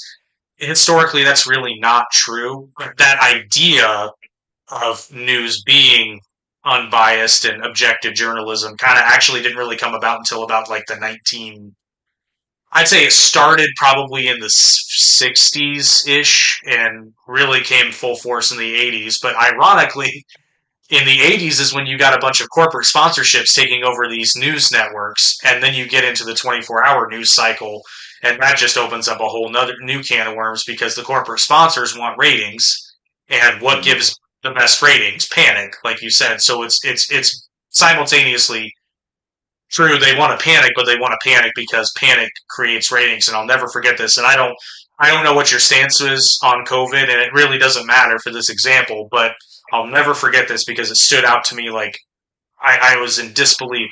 It was a commercial for like a CNN special about COVID-19, and it was right as it was just starting to really ramp up and get bad. We still didn't know a lot about it yet, but we were starting to learn more. It was around that time, but CNN aired this commercial that the best way I can describe it, it was almost like a commercial, like a trailer for a horror movie.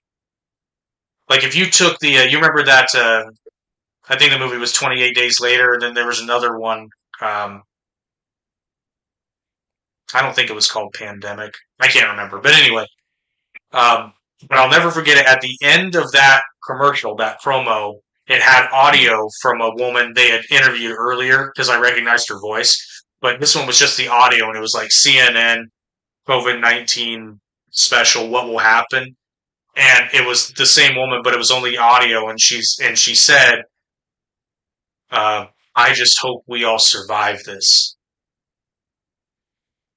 And I was like, "Wow, that like you're supposed to be they're selling us the idea of objective journalism, but that right there is you're trying to scare people into watching your hour long program like that.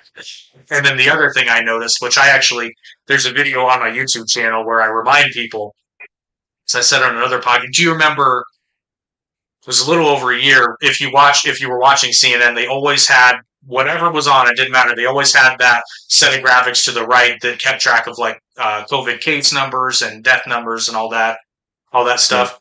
I told them, and again, it doesn't really matter where you lean politically. This is just it's true. I said if Joe Biden wins in 2020, that thing will disappear in a month, 2 months tops. You watch. I was a little off because it happened after he got sworn in, actually. So it was about a month after he got sworn in.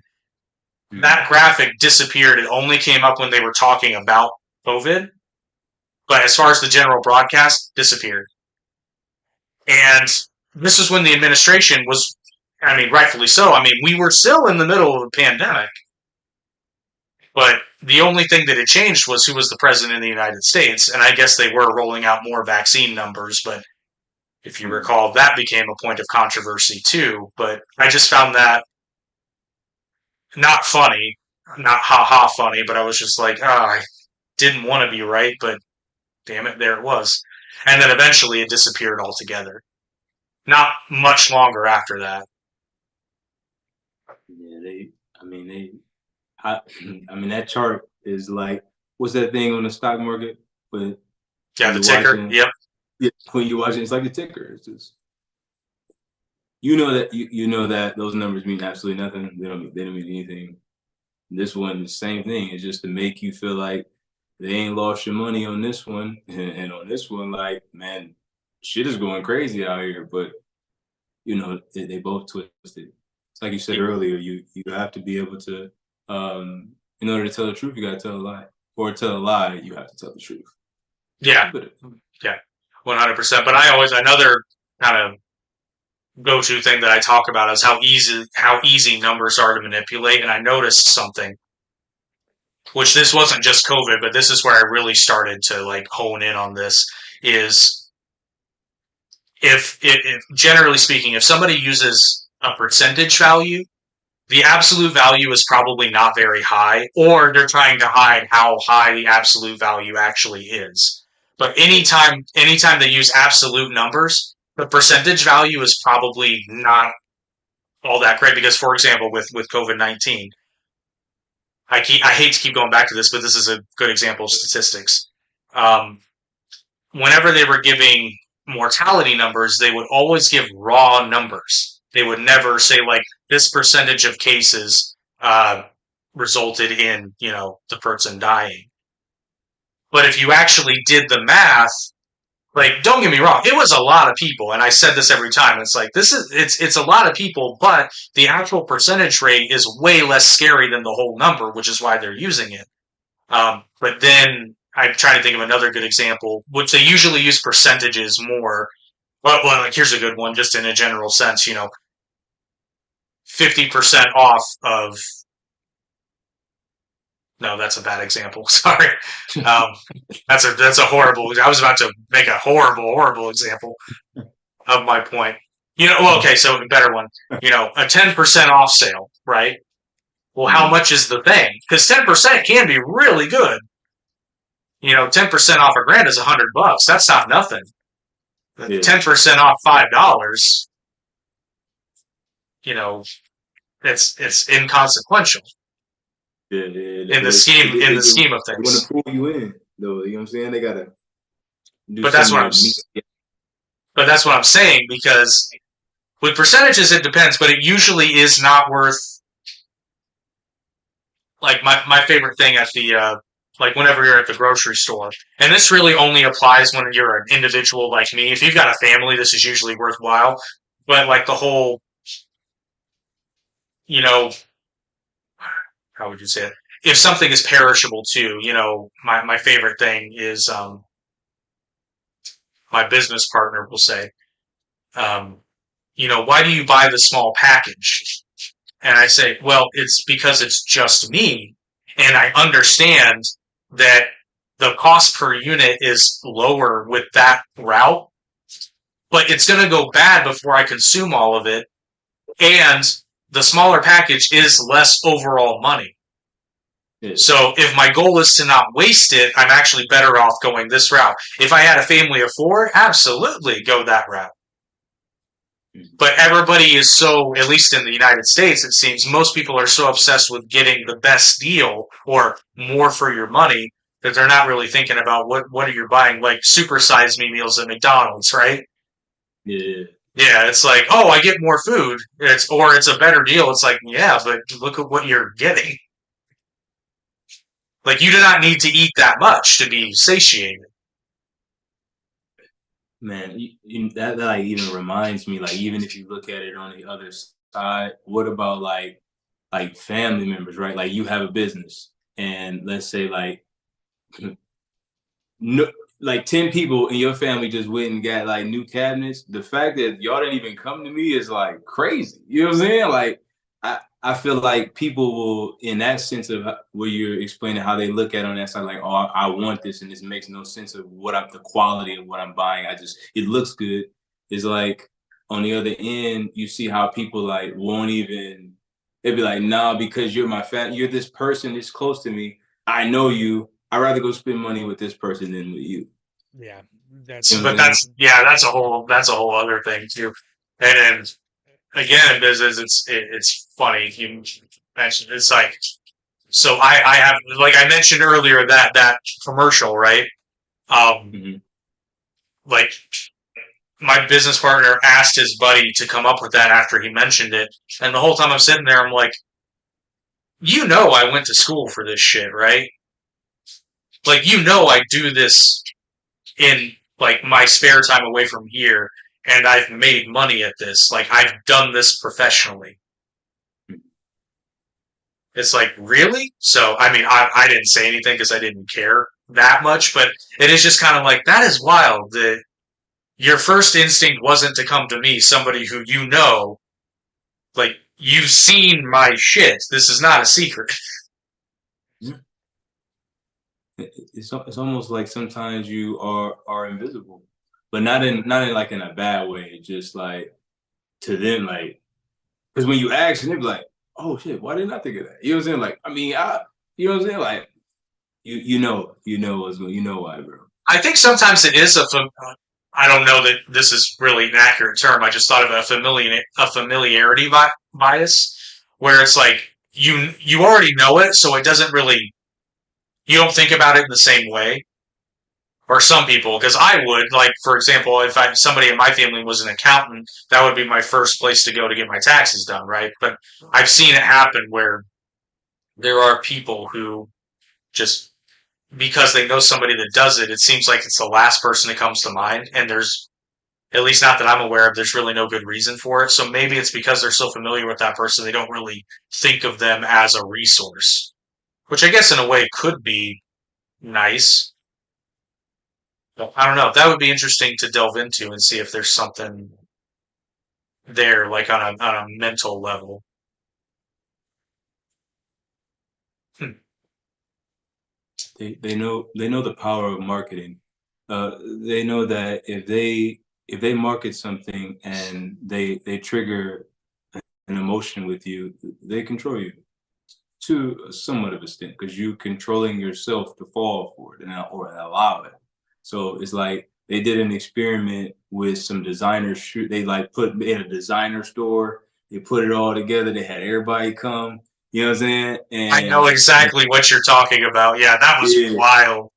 it's like y'all got on Payless shoes. Like when they told him, it was like, oh my god, this is Payless. Yeah, bro, because you just see some with a model with a picture in front of it, and you just think they're like, oh, this is hot, but it's like, bro, that shit cheap. What did they name the store? I can't remember. It was a funny name too. So like if somebody had thought about it for more than 2 seconds, I cannot It, remember what they named the it was like store. it was like a for some French, some French. Uh, Well, like my favorite. Are you are you familiar with Penn and Teller, the magicians? Okay, so they're magicians, but they show you how to do the trick because they're magicians, but they don't try to feed you that it's actual magic. They show you how they do the trick afterwards. But they had a show on Showtime for years, which I really wish hadn't ended because they're both still alive and performing. But it was called Penn and Teller Bullshit. And every episode, they would take on like a commonly held belief and show you how it was, in fact, bullshit. But my favorite one was they were doing, it was some particular homeopathic thing. I can't remember, but they set up a fake shop and it was an Asian theme and they called it Sosumi.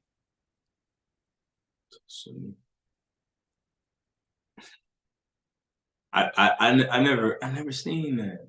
Oh, it's wild, but best designers. I'm gonna look this up because I remember the name of the store was, oh, it was Palesi. So they called the store Palesi. So it's just pay less with an I at the end and no Y. Hey, yeah, they gotta make it sound sexy. Oh man, but I know exactly the video you're talking. I watched that and I was just giggling the whole time because I'm like, it's so true. You could absolutely do that. And in fact, a lot of luxury brands do that. You know, like for example, I'm in cabinetry. One of the cabinets I carry is made in the same facility as Master Brand Cabinetry. It's the same stuff. It is the same materials, but it's branded differently. They be getting off. Bro, I think about sometimes that like you almost wonder like who's really watching who. Like you think about the stuff that they do to us every day, and then you look at like how we are like in lower class societies where we just be trying to get over all the time. Like that is crazy to me. It's like they do the same thing every day. They wake up every day and figure out how we gonna get their energy today. Your money. You know what I'm saying? So bro. People, I think paying $500-600 for shoes that fucking look like them shoes you get when a baby is really little. Like that's basically what you wear here. Like you fucking $500-600. It's fucking crazy, bro. And this just might be my middle class upbringing coming up, but I think $600 for a pair of any shoes is ridiculous. I mean, at the end of the day, but I think of them based upon utility, though. because I'm not into like designer shoes. So I'm probably not the person to ask about that because I look at a shoe at the most basic level. A shoe is something to protect my feet from the hard ground.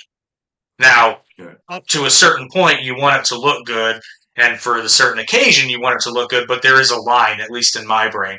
Now, I know that that line is way higher for other people, and you know what? Good for them. If that's what they want to spend their money on, then hats off to them. I got no issue with that. But for me personally, I would never pay $600 for a pair of shoes. Never, never. I got $10,000 in my pocket. I, I'm still not buying $600 shoes. It's ridiculous, man. You know, like people just don't. I will say this: when you want to put that ish on, you know what I'm saying, and get clean, I get it. Like it's a special occasion, it's a wedding or something like that. But bro, you about to go to the grocery store and then you come back home. Like, Yeah, what are you yeah. doing? Well, and then at the same time, you can rent a tux. I'm just saying. But no, I get that, and like a suit might be one of those exceptions. But again, there's a line. Like I don't know what a good Armani suit goes for these days, but depending upon where you're going to be wearing it, it might be worth the investment. But you know, I don't think you need 10 of them. But maybe you do. I don't know. It depends on what you're doing. But I guarantee you, like somebody might say, "Well, what if you're in entertainment?" I would just say, then you do realize, like if you're on a television show every day of the week, that person is not buying the suit. There's a whole wardrobe department in the television studio. Like, that's not their clothes. Because even they understand that that's too much to assume one person to do, to buy, that much expensive clothing, just for an example. But people don't think about that. They just take what they see at face value and make a lot of assumptions. They're not being precise. But it's crazy even to look at it that because it's like the average person probably only wears 3 outfits a week. Like if you really think about it, outside, okay, if you got like a job, okay, you're gonna change your clothes every day. But I'm saying like outside, if you don't have to go to work, you don't gotta go nowhere. You at the crib, the average person is wearing the same sweatpants with that t-shirt, basketball short with something, you know what I'm saying, or that like that fleece, like that. It's like that's what I'm wearing. You're gonna see this at least 3 more times this week. So it's just like, hey, uh, to each his own. I don't, you know what I'm saying? That's what you want to do, but Yeah, I guess that's, like, and people, which is probably partially my fault because of the delivery. Because I've been told many times I have the male equivalent of resting bitch face, and it probably has it in my tone too. But, when I say stuff like that, I'm not passing judgment on it. I'm just saying that for me, $600 for a pair of shoes, like, I could think of so many better ways to spend $600, is what I'm saying. But that doesn't mean that I don't know, like, this shows you how much I know about shoes. Like, if you've got the money and you want to spend, I don't know what is a new set of, I don't even know. Like, are you into sneakers? Because what do Air Jordans go for? I don't even know. I mean, it typically around that. It's still around 200. Okay, Close yeah, to that. I was thinking 2 or 300. But like, if you've got the money and you want to, buy the new Air Jordans that come out, go nuts. I think where the criticism might be valid is when you don't have $200 to your name and you go out and buy the Air Jordans anyway. It's retarded. Yeah, but I mean, it's like I get, and it's funny because people can justify a whole manner of things, and they always forget the caveat. Like, I get it, you need shoes, you absolutely need shoes, but you don't need Air Jordans. If you want Air Jordans and can afford them, go nuts. But there's Payless. If you want really nice, you can go to Palessi. So let's see. That hey, they got them foreigns in there. I do want to say like I want to reiterate something like what I said in terms of like yeah I said it's fucking retarded. I just want people to know that like when I say that in that context, I want you to know like the actual definition in terms of progress and development. That's what it means. It has nothing to do with stupid. Is that it's quite literally fucking retarded for you to not prioritize the fact that, like you said, if this is the last $200 you had or $300 and you went and brought it so you can look fresh, you are retarded. You don't know how to be able to be accountable for your actions. So you just do whatever and don't have a plan. You don't prioritize. Hey, ain't that your 10 rule? No, 10 is be precise in your speech. I mean, okay, you got to be more cognitive in your behavior. You know what I'm saying? You got to be accountable at the end of the day. So, uh, I don't know. I just think that we need to maybe sometimes bring that word back even more, as my business partner says all the time. My co-host on my podcast is just like, bro, like some of y'all just really do and say some of the just complete insolence. But at the end of the day, it's like you get it. Like I don't really judge you, or I don't really see like uh, to use my opinion and be biased. But you just gotta have like a realization that sometimes like it pays to pay attention. It pays to not to miss out a little bit sometime in order to advance. I have plenty of family members that I've seen like have great potential or have things that have gotten to them. It's like, hey, you ain't never had this. You should get it together, and they blow it. It's like I just Yeah. want to have fun. Like, Yeah. I think you'll agree here. Probably one of the most, if not the most annoying thing I see is wasted potential. And especially for no good reason. Like it's one thing if you're like a genius, but you live in just a dirt hole that's near impossible to get out of if somebody doesn't know your talent. But like when somebody has like not even every advantage, but they just have no good reason to not succeed, and they just don't. They waste their gifts and their talents either over stupid things or just not even. My biggest one is when they don't use it at all mhm, and go with something else, and it's just like no, no, no, no, no, no. It's oh, I hate seeing that, which is part of my mission, and I want to ask you about your podcast here in a second. But that's part of the mission that it's one of the reasons why I started this, because I've just in my life I've met so many people that were smart or entertaining or had something that should be said and heard for the masses, but they don't have a way to broadcast it. And because of that, most people don't even make the attempt. Like the whole point of this is to try to make it as easy as possible to springboard whatever project you have. Right now, it's podcasts and a little bit of not even directly with me, but some music production through a friend of mine and one of my co-hosts on one of the various podcasts. But and that's why he and I get along so well, is because we're on the same mission, just different paths. Because his whole thing is he's trying to get independent musicians a way to make it easier to, get their vision out there. So he helps with mhm, things like even things as simple as like mixing. He's got a resource for that. Marketing, social media. He's got all that stuff. And what he and I have in common is we don't charge for this. Like you'll pay for the mixing, obviously, but like the help and whatnot. Like for example, if you just brief sales pitch, like if you've got an idea for a podcast and you reach out to us and you join the network, immediately you get access to our hidden tutorial videos list, which is constantly being updated.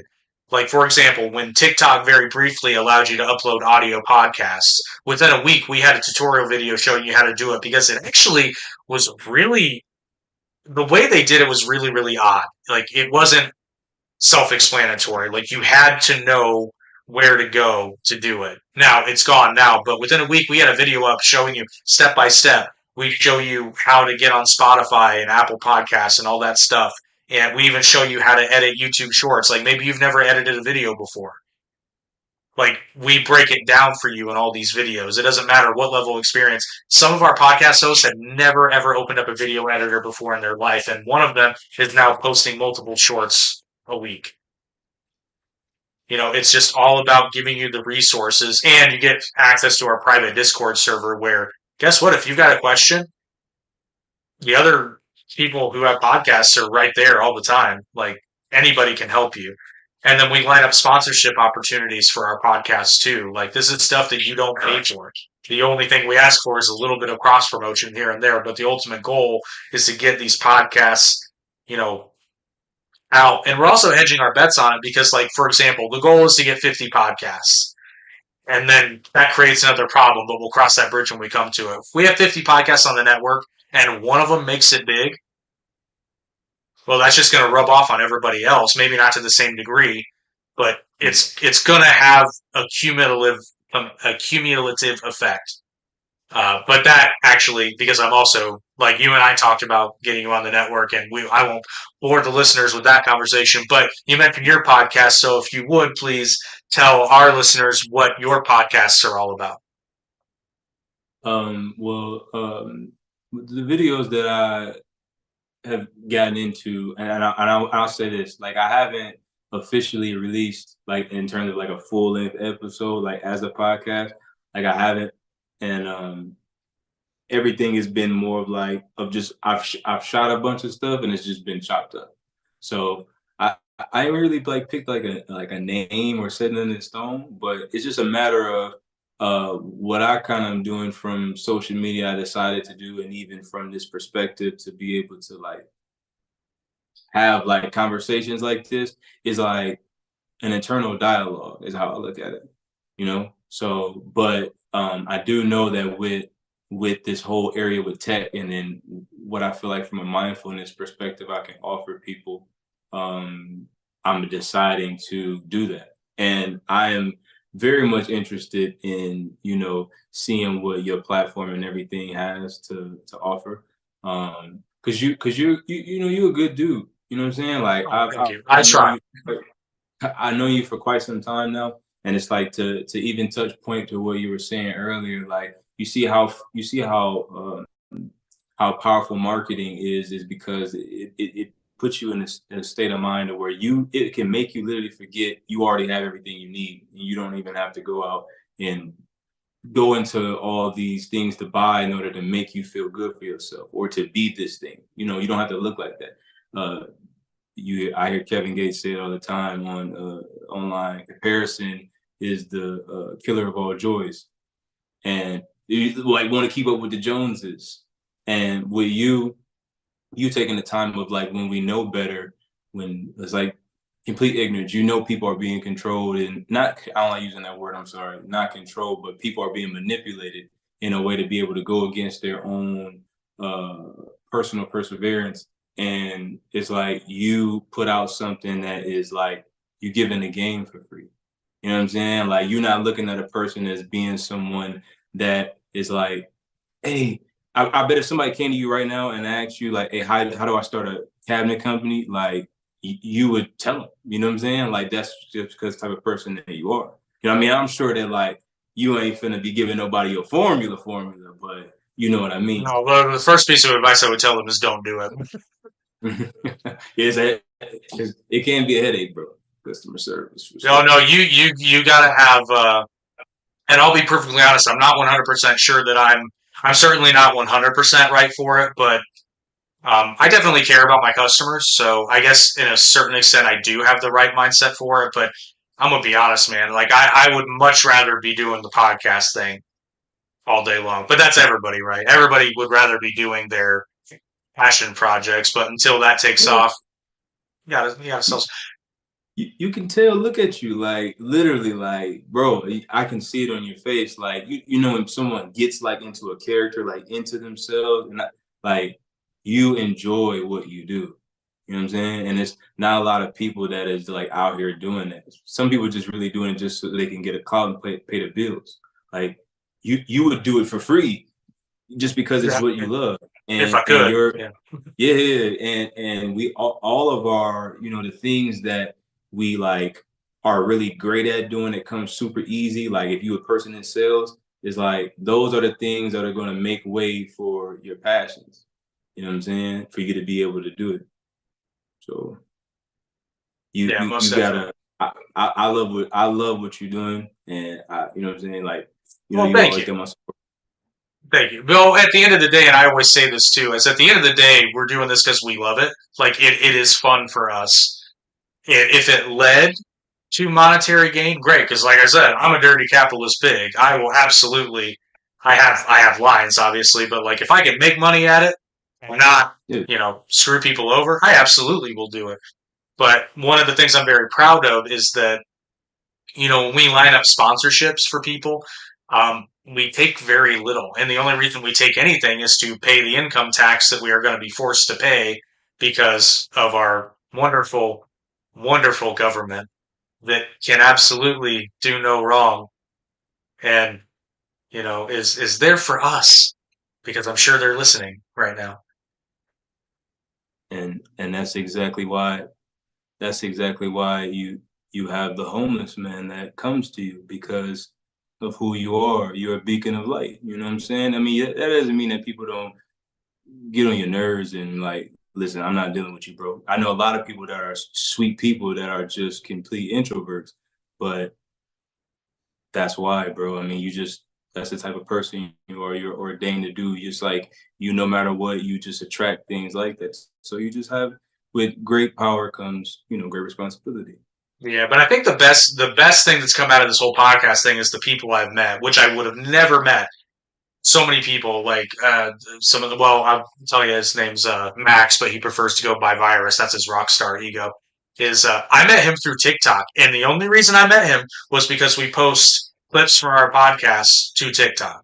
I don't really post any other content. It's just clips from our podcasts, and he started liking some of them. And I love rock music, so he's got a band, right? So I checked out the band, and I was like, holy shit, he's actually good. Because normally, I mean, not gonna lie. Usually, when people are like, "Yeah, check out my music," like it's a toss up as to whether it's actually good or not. Like, Yeah. I remember I was at a gas station and a guy handed me, um, what did he hand me? He was trying to sell me a CD, but I honestly didn't have cash on me. But I said, "Shit, man, sorry, I don't have any cash on me. I just came to get gas." Blah blah blah. He's like, "Well, here, take this QR code and listen to our stuff on Spotify." I'm like, "Cool, I can do that." I'm like, "I don't really know why you're trying to flog CDs. I would just do that, you're going to get a lot more people." But yeah, I listened to it, and they keep working, but it's not there yet. I, It I, wasn't there yet.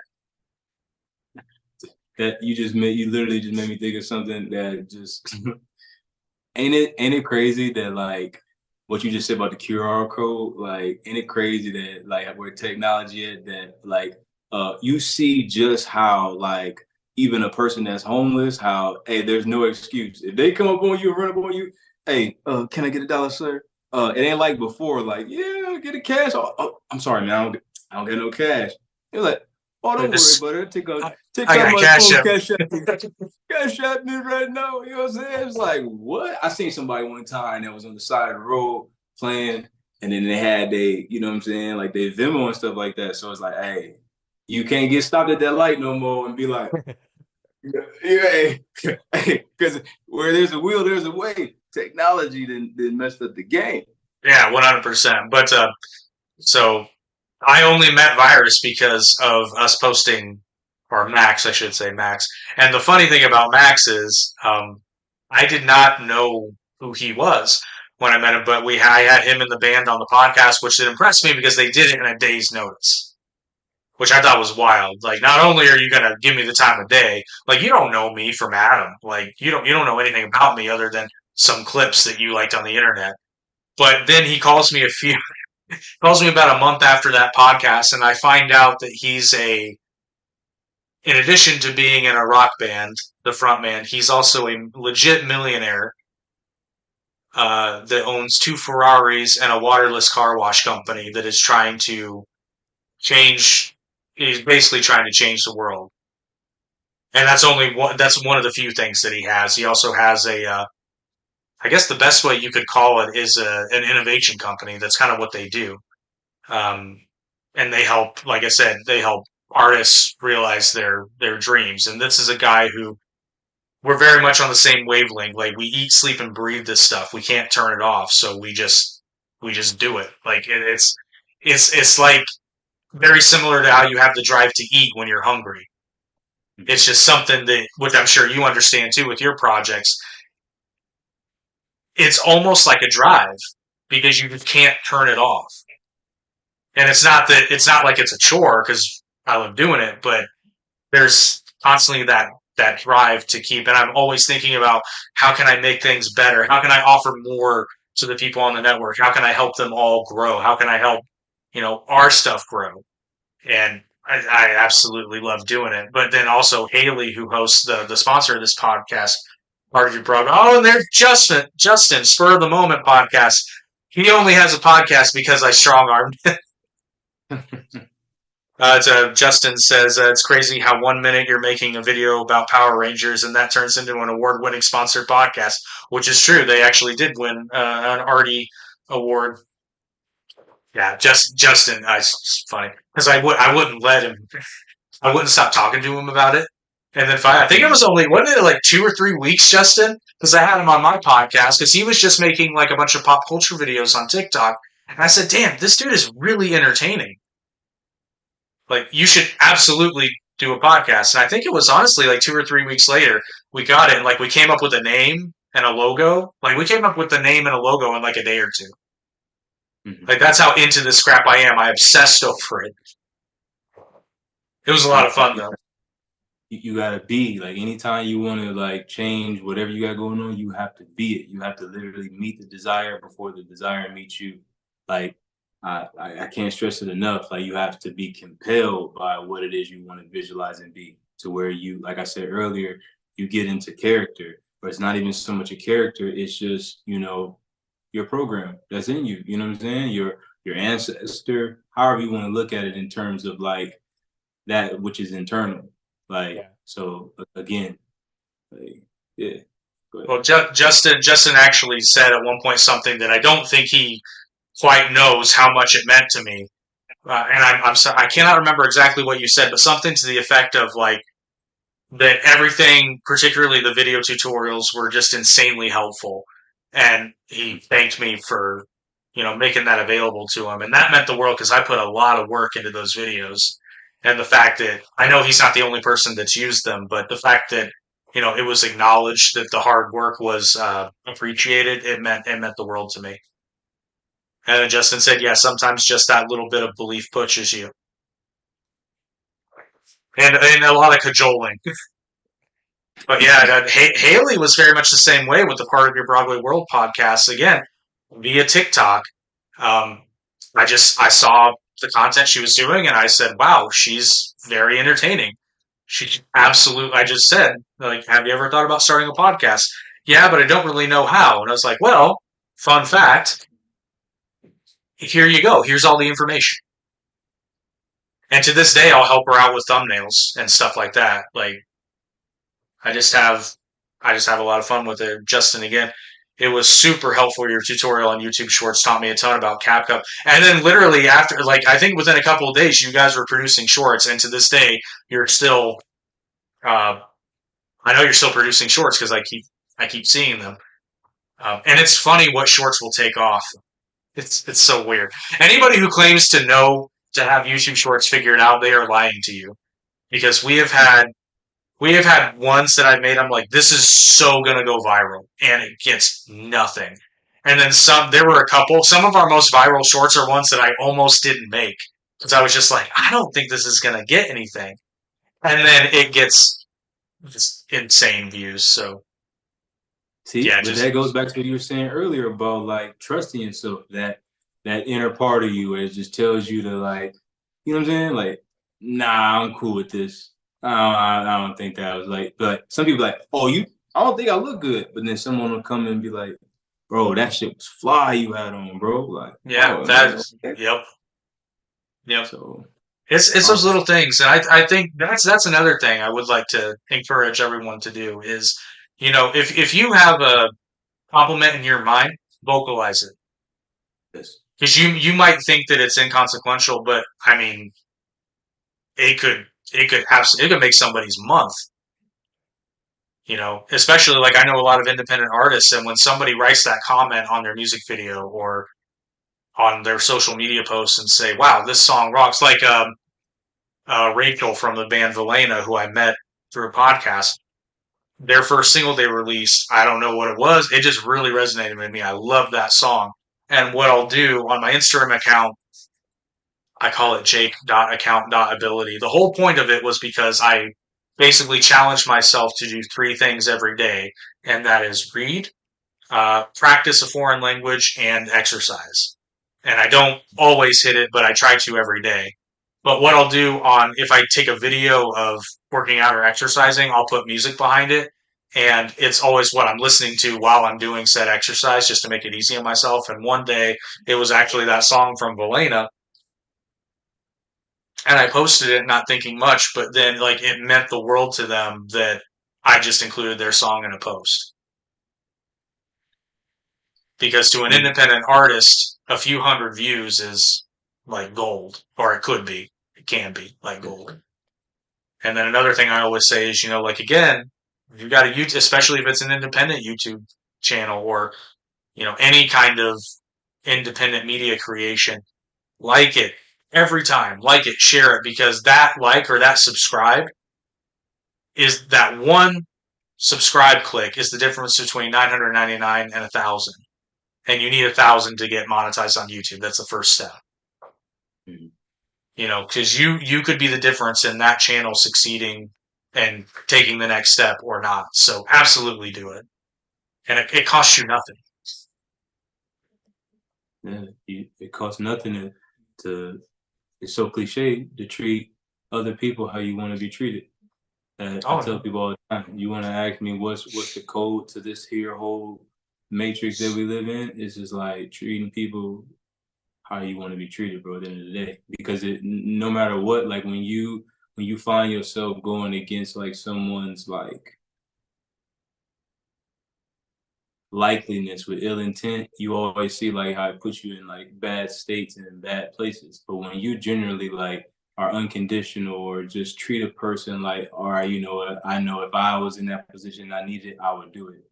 And just because you love to do it, you want to like you're foreseeing development in other people, and that makes you a developer. We're talking about the AI earlier, and that yeah, makes you a developer in a sense. And people like that just have to realize that if you remove the element of your ego and don't allow yourself to just think that you have to control everything, everything is about you, and just look at somebody else and know that they could have had it worse. Like especially like think about when you in traffic and people have road rage. They just want to yell and they want to go crazy, but you don't know if that person is running late. Like something's really going on. They in a rush or something. Like you don't know how that person's day is. So before you speak and judge another person based off their ignorance in the moment, like take the time to realize that like it's probably something else. You know what I'm saying? And I it, here, let me yeah, do something to it, help you. yeah. Let It me be usually is. Yeah. that. Well, and like it's funny. Well, it's not funny. That's not the right word, but it's like which we all have those moments in those days when it's just like it's for your relative existence. It's not going well. Like it's not a good day.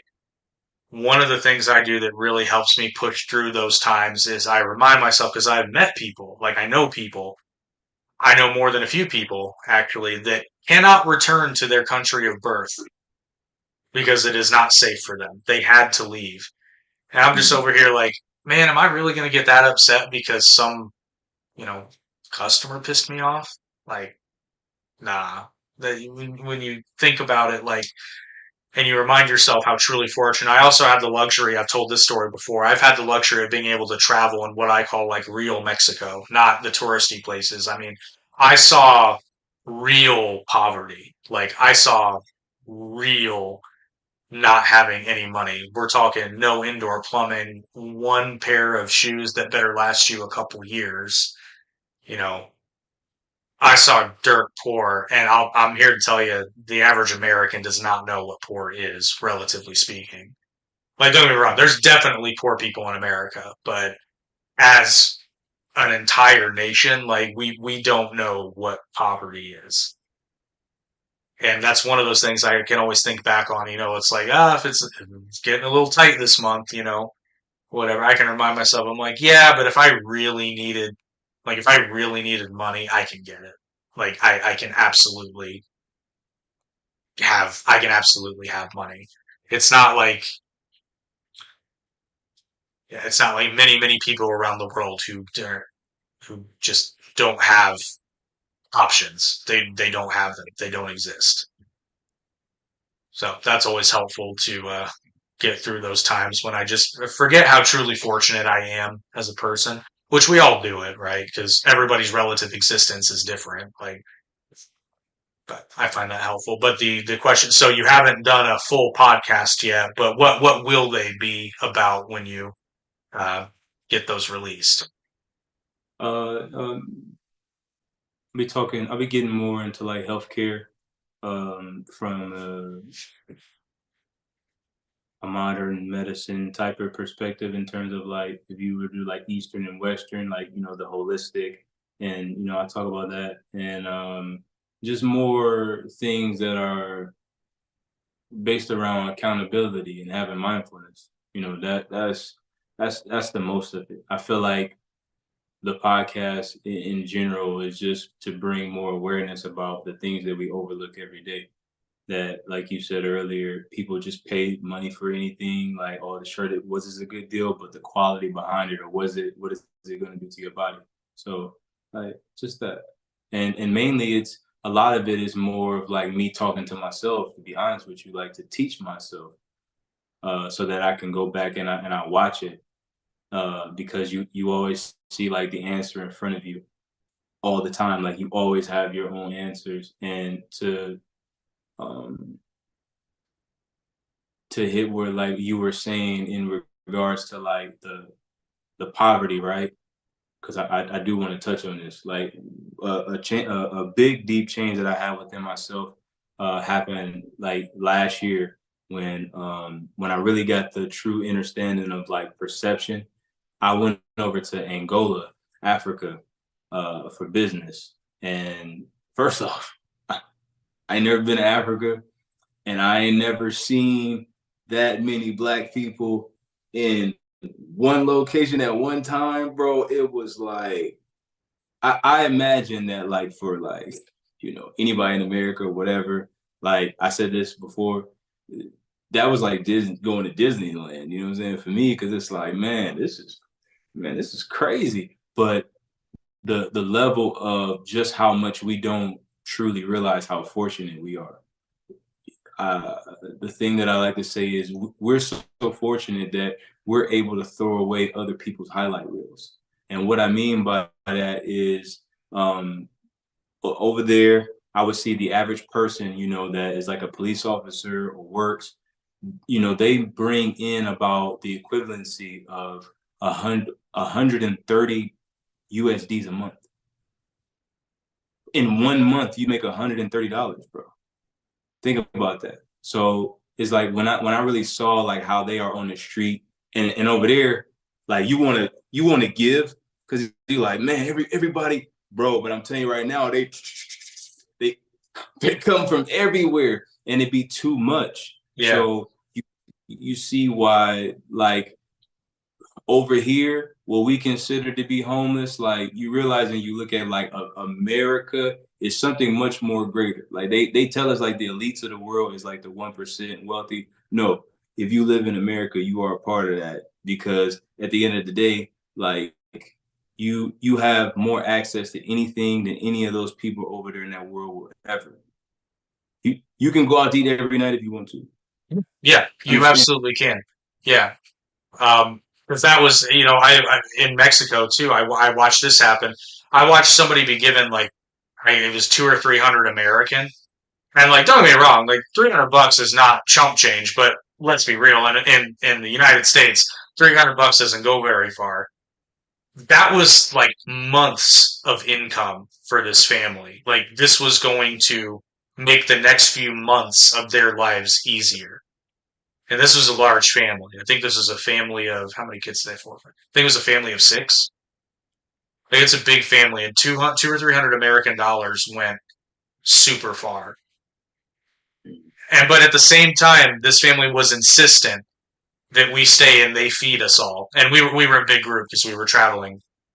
It was I was traveling along with my girlfriend at the time, and her family's originally from that area of Mexico, so I got to tag along, which I also recommend if you can do it safely. Like if you can travel with locals, go to a place where the only for the white viewers, go to a place where the only white person. It will it You need to do it because if you've lived in the United States your entire life, um, yeah, you're not used to being the fish out of water, so to speak. So it's worth, especially it's bonus points if you can go somewhere where it's not English, is not the spoken language. Mhm. Because I know way more Spanish now than I did then, but I knew enough to like casually get by. But I got into trouble a lot. So if I'd been traveling by myself, I'd probably be dead. But I would have been screwed. But yeah, it's a very it'll shift your perspective, and I highly recommend it. But Angola. So why were you in Angola? Why were you in Angola? I was in Angola for to look to start doing business and expanding in just other regions. I had the idea. I was thinking about potentially looking at things they need like solar energy and stuff like that. Hmm. So I went over there just to be able to kind of like get a feel for just everything. And bro, it was amazing. It was the best decision I ever made in my life. And it really showed a level of like humility, um, and just more appreciation for the things that I have. So, but yeah, it was cool, and I made a lot of connections, a lot of people, and yeah, I see myself, doing business and stuff over there, helping out to like bring them more up to speed That's over. awesome. Yeah, that's totally cool. I haven't been to Africa myself either, so that's it's on the bucket list because there's a lot of, but it's hard to pinpoint where to go in Africa because it's I blame our education system.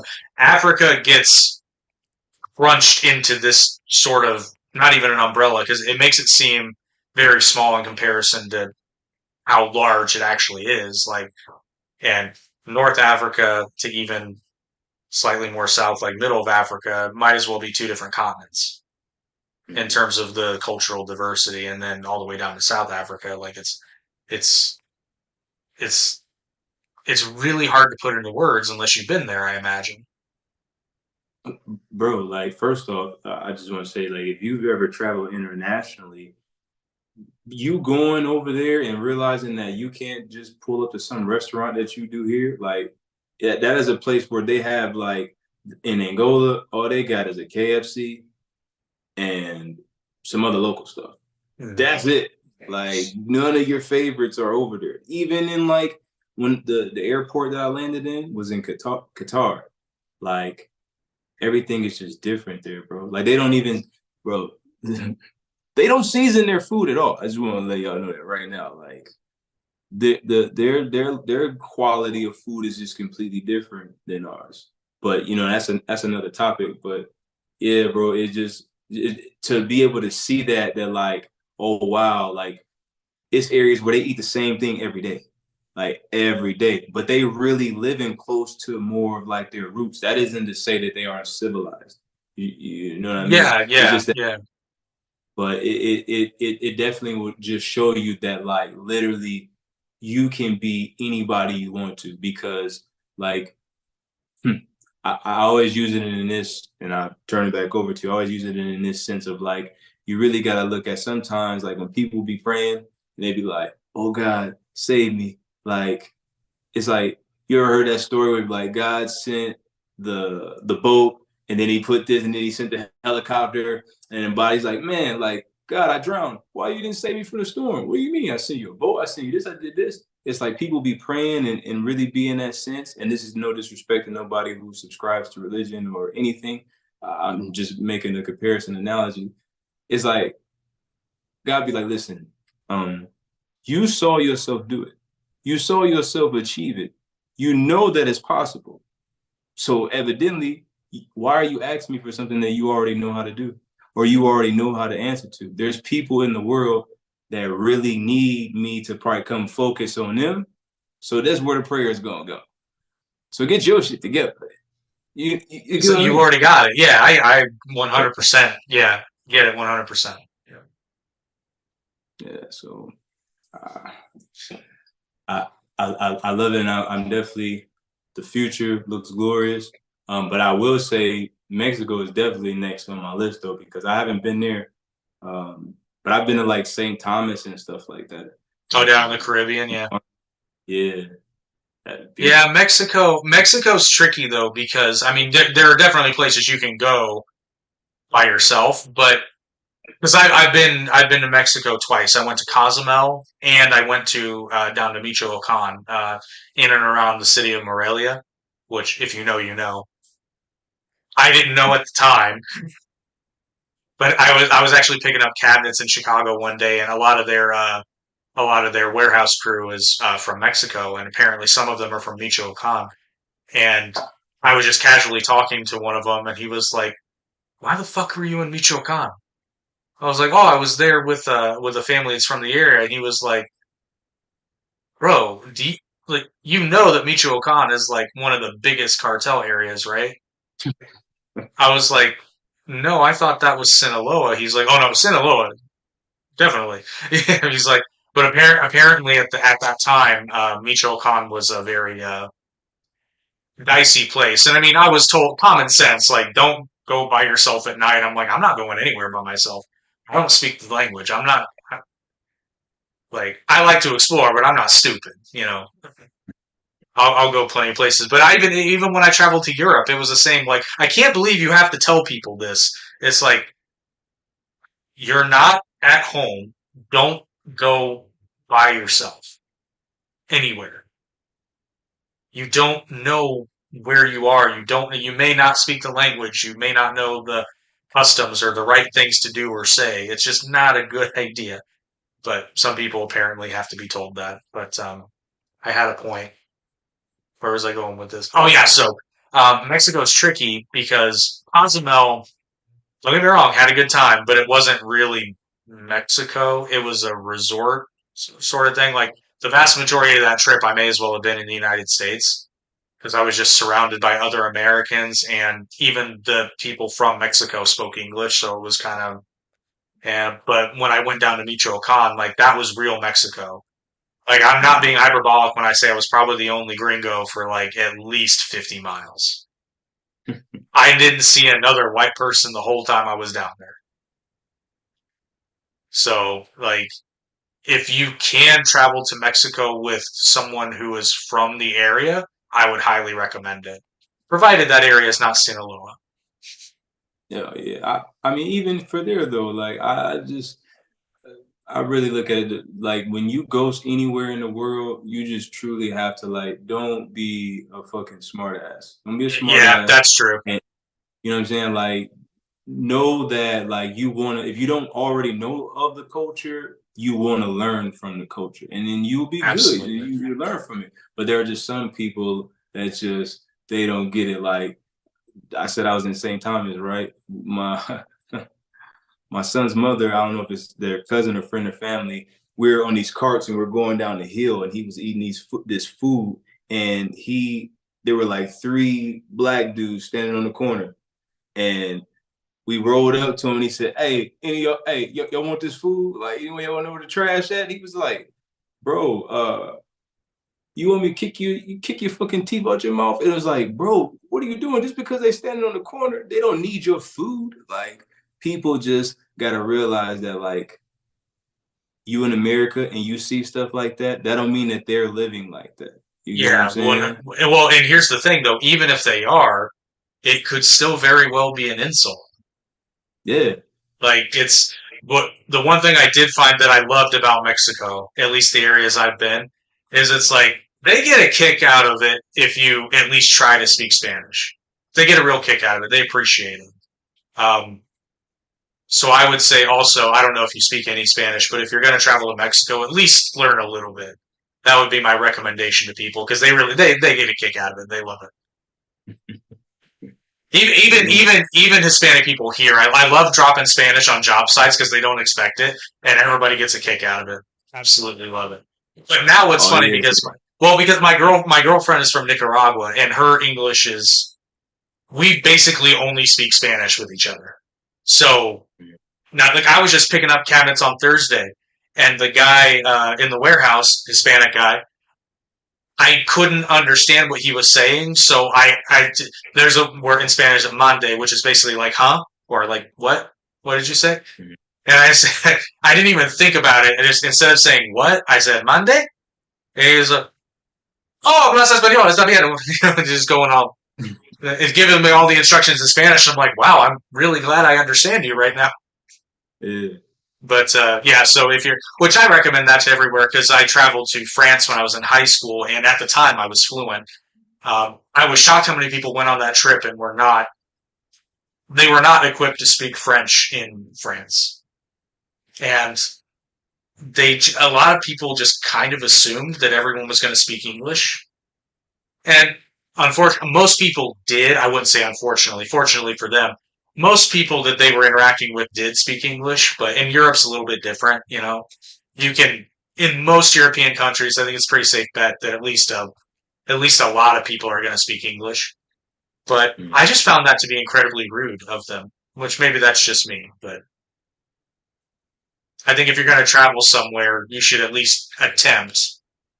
Like, I'm not saying you have to be fluent. Like, I would love to go to Italy, but I don't speak Italian. But I would learn some basic phrases, I guess is what I'm saying. Yeah. It's just a respect thing. A little respect go a long way. It's like, I think that's what it or, is ultimately. or don't get mad though. Like don't get mad because this person speaks a certain type of way and they're actually trying to speak your language, and then it's like, I don't understand what the hell you're saying. Well, do you not hear the accent, bro? I mean, you're Yeah, struggling. yeah, So yeah. Most definitely. Which I think that rule applies anywhere in the world because even if for purely selfish reasons, like it's just for your own safety, just show a little respect. It'll go a long way. yeah. It might keep you alive.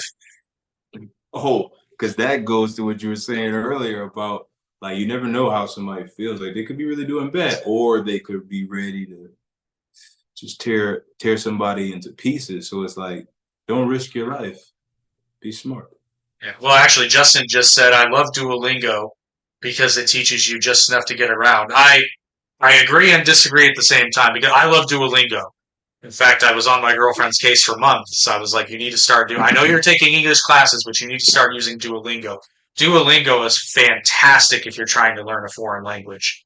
The secret is one lesson per day. That's like it'll take you between 2 and 10 minutes, depending upon how where you're at, and because as you do the lessons, they get more complicated. But oh, Duolingo is fantastic. Like if you need to cram, especially, it's invaluable and it's free, so you have no excuse.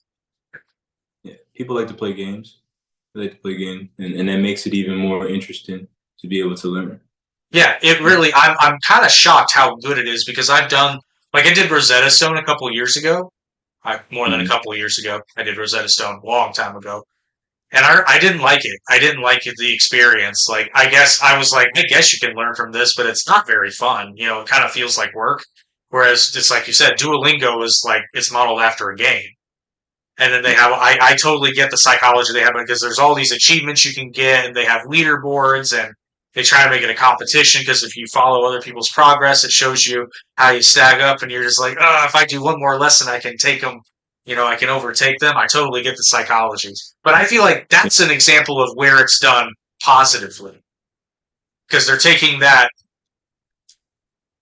for lack of a better word, they're Manipulation. taking, yeah, they're taking, for lack of a better word, they're taking that manipulation of the human brain and the dopamine receptors, but the end result is you're learning a foreign language as opposed to buying. Now they do sell a premium product, but you don't have to buy it, which is what I love. I absolutely love that about Duolingo, and they don't lock you. You can do as many lessons in a day as you want, although I only recommend one. But Mhm. because I find that if you do more than one a day consistently, you get burnt out on it. Like most things, if you obsess over it too much, you start to lose interest in it. But I digress. Well, we've been going for about almost 2.5 hours. You want I to? don't feel. I was going to say, yeah, that's when you know it's a good podcast. I don't know. I'm game if you are, but I know you've got things to do and your time is valuable. Go ahead. Well, I was going to say because I know you were. We can do some rapid fire questions. So I know you mentioned philosophy as well. I know I'm putting you on the spot and it's a hard question to answer, but what's not necessarily your favorite philosopher, but what's your favorite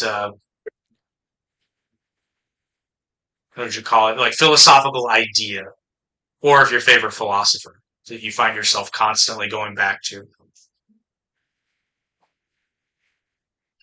Man, that's a real put on the spot there. Yeah, I know I'm that's hard. I'm gonna say this because I don't want people to look at me as like, oh no, but I'm my favorite philosopher. You know what I'm saying? In a sense, because it's just like I don't know. I I'm gonna be personal with you. I really don't like to read, bro. Like I do. We all read a lot. I don't like to read. I rather watch movies. You know what I'm saying? Like I feel like I learned something from that. However, though,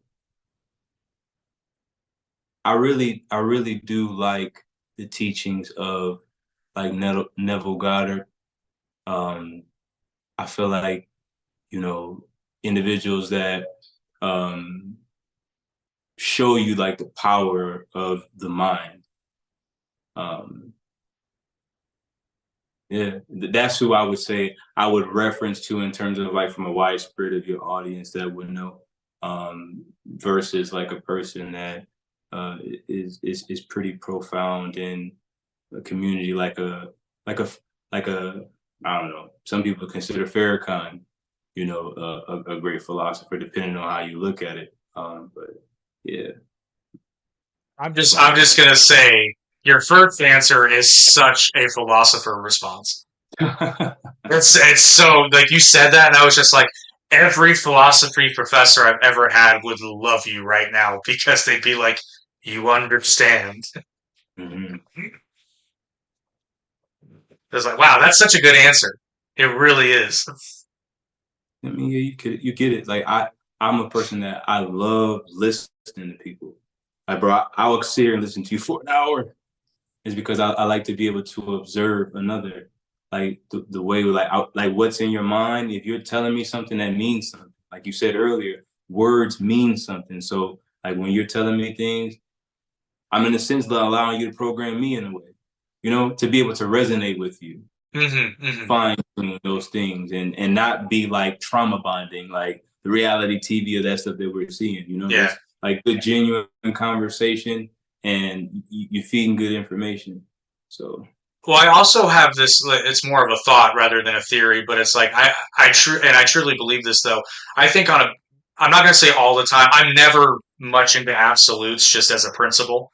But I would say the vast majority of the time, if you put two people in a room together and they talk for more than an hour, I think it'd be really hard to have them coming out of that conversation thinking less of one another yes, than when they came in.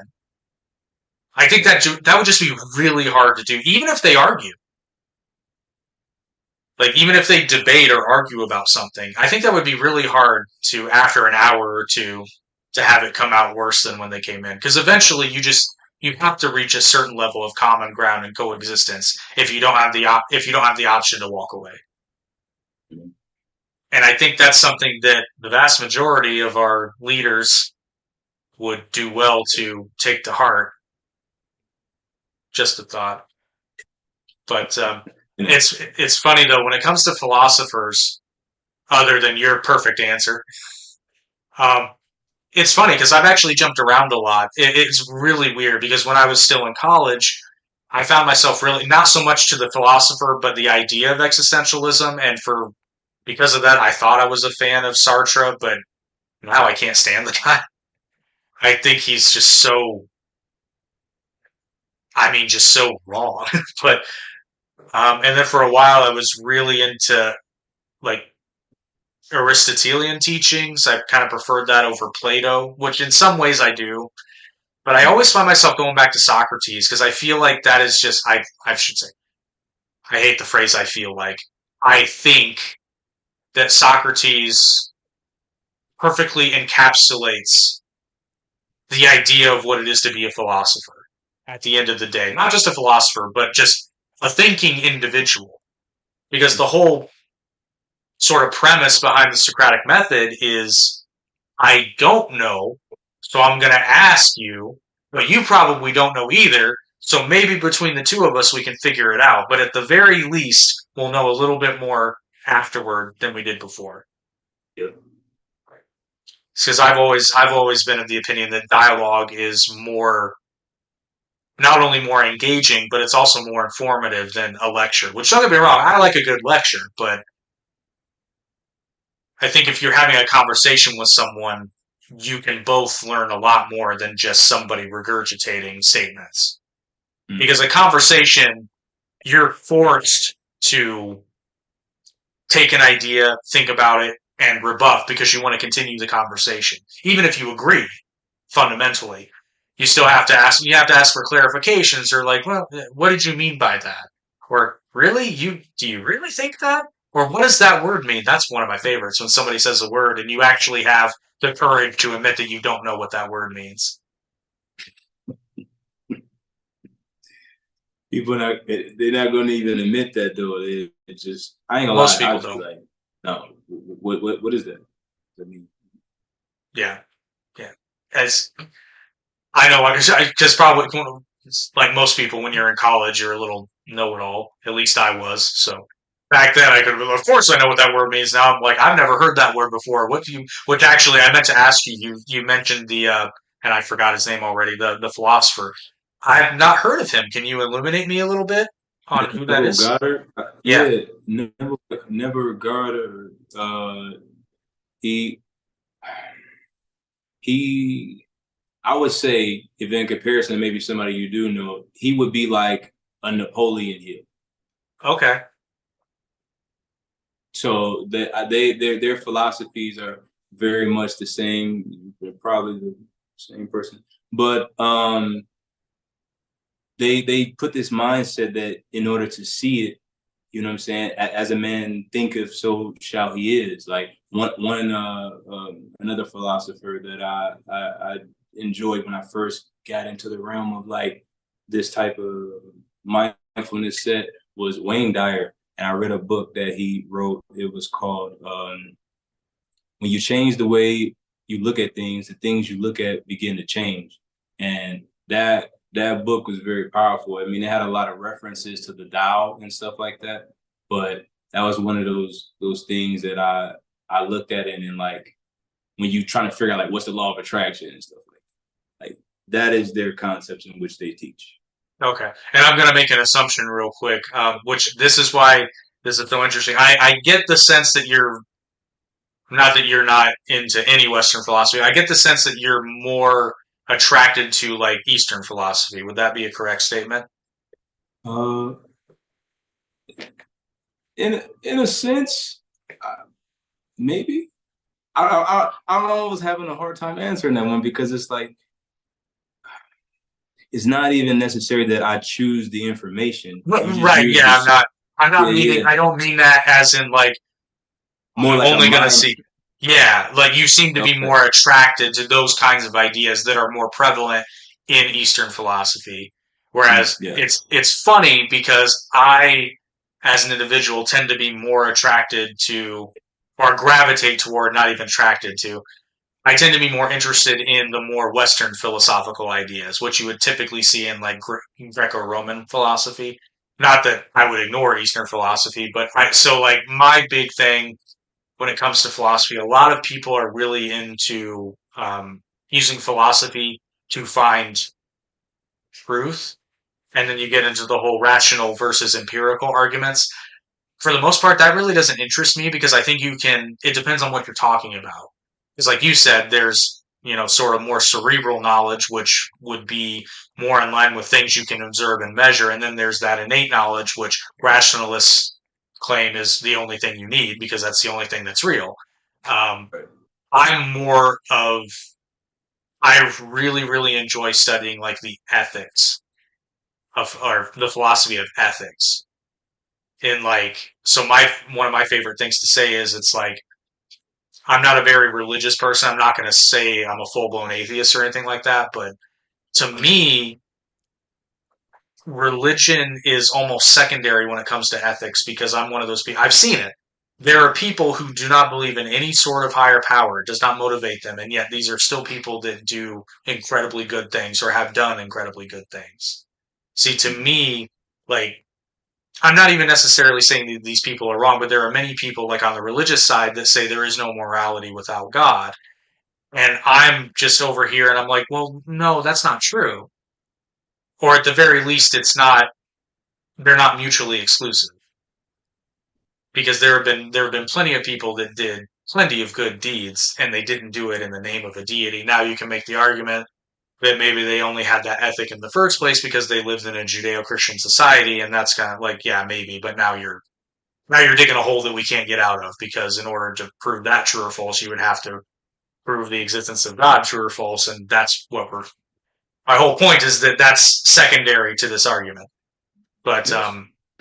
so like I'm a big fan of like Kantian philosophy in that most people claim to be utilitarians and that the needs of the least amount of suffering for the most amount of people, that kind of thing. But I don't know if you're familiar, but Kant would essentially, I find myself more in the Kantian camp more than the utilitarian camp because, Kant would use the example of, if you can eliminate all the suffering in the world, but the only thing you have to do is torture one person, is that morally right? Now, if you ask a utilitarian, absolutely. The ending all the suffering in the world at the expense of only one person, like absolutely it's worth it. But I think if most people actually think about it, yeah, it sounds great unless you're that one person. Yeah. Now the difference though, and this is where Christians have a field day with this, which I get it, is where you bridge that gap is when, or as Kant would say, when you have a Christ-like figure who willingly, like if that was the secret to ending all suffering in the world, and you had someone willingly become that person that needs to be tortured, that flips the whole thing on its head. And that's what I love thinking about and pondering that kind of stuff. Um, Mm. like I see I what you did there. see what I did there. Yeah. I didn't do it. That was Kant. I can't take credit for that.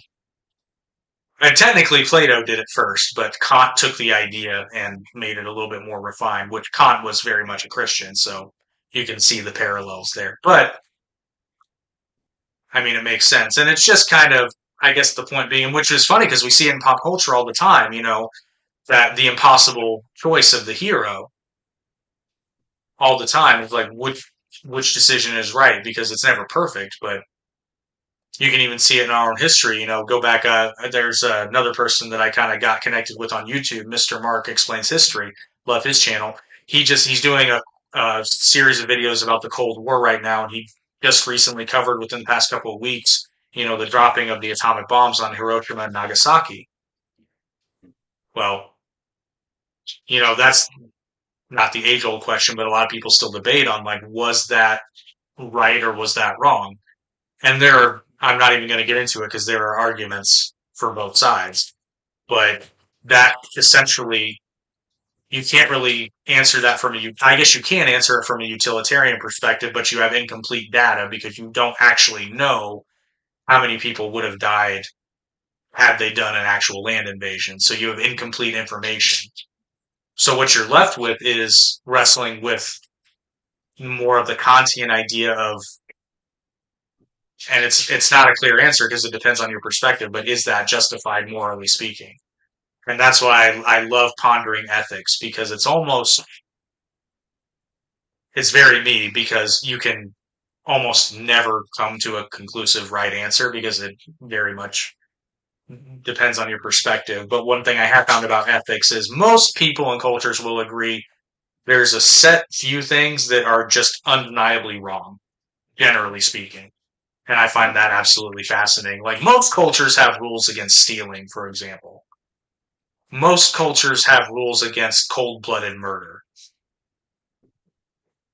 and I find that absolutely fascinating that as a species, as to however many different cultures or religions we've had, we always seem to come up with definitions of what's right and what's wrong. May not necessarily be universal, but sometimes there are almost universal, you know, things that we all have in common. Because people think that the things that they feel, they actually think is real, or not necessarily is real. It is real. Let me correct myself. They think that it's facts just because they feel a certain way. So it's like, I just read a quote yesterday and I cannot remember, but it was essentially that. I wish I could remember because it really hit me. I'm like, oh, that's so true. But it was just like that. It's like most people, something to the effect of, and this is not a direct quote, but something to the effect of, most people, react to their feelings as though they were being told the truth. hmm, I wish I could remember because it was really good. It was much better than that. But yeah, you're absolutely right, and we see it. Unfortunately, we probably see it daily, where because you it, just you just kind of wish you could talk to some people and be like, listen, it's not that bad. It could be way worse. yeah, it could be way worse, and we all really in the same boat. So it's like people really think that there's a gray area. There's no gray area. There's no in the middle. It's either is or it isn't. So just like that, you ever seen The Dark Knight? And Oh they yeah, was on the boat, and then they had a key, like, hey, you got to blow up this boat. You don't blow up this boat at midnight. Somebody shit just blowing up. But then they end up just throwing the trigger away because it's like at the end of the day, like, are you really going to take that moment to end another person's life? Can you really live with it? You know, there may be instances where you have to stand on business, but it's like, can you really? yeah, Can you really? Will you really? and that is a Kantian ethical dilemma, which is one of my favorite scenes in The Dark Knight because of that. I was like, oh, they're going Kant on these guys. And see what I think part of what it's not the fault of the movie. I just think people forget the fact that it's they forget that as far as these people are concerned, if they don't press that button, everyone's going to die. So a utilitarian person could easily say, well, if I push the button, at least half of us will live. And yet, in the movie, at least, which I'll be honest with you, I don't think that would happen in real life. I think both of them would have pressed the button. Yeah. But at least in the movie, both sides agreed that, I mean this metaphorically, that their life was not more important than their soul, so to speak. And that I think that's a moment that really gets passed over because it is such, I mean, it's a damn good movie, but that moment really does kind of get overshadowed almost immediately by Batman pursuing the Joker after that happens. So It's a masterpiece. it really is, yeah. I think Chris Nolan is he's one of my favorite directors for sure. Because Yeah. his movies, they really grasp your mind. They have so much more messages behind them Well, and if you pay. yeah, well, and that's the beautiful thing about Chris Nolan's movies is because they are, which I haven't watched Oppenheimer yet. It's on my list. I'm really kicking myself for not watching it yet. I'm kicking myself for not seeing it in the theater, but I would imagine it's very much the same way. You have to think when you're watching a Christopher Nolan film, but he makes his movies in such a way that you really can't help but pay attention because you want to watch it. Which, as complex as some of these ideas are, that's saying something. Like to actually, like again, watching Interstellar again, it's like I didn't want to look away. Yeah.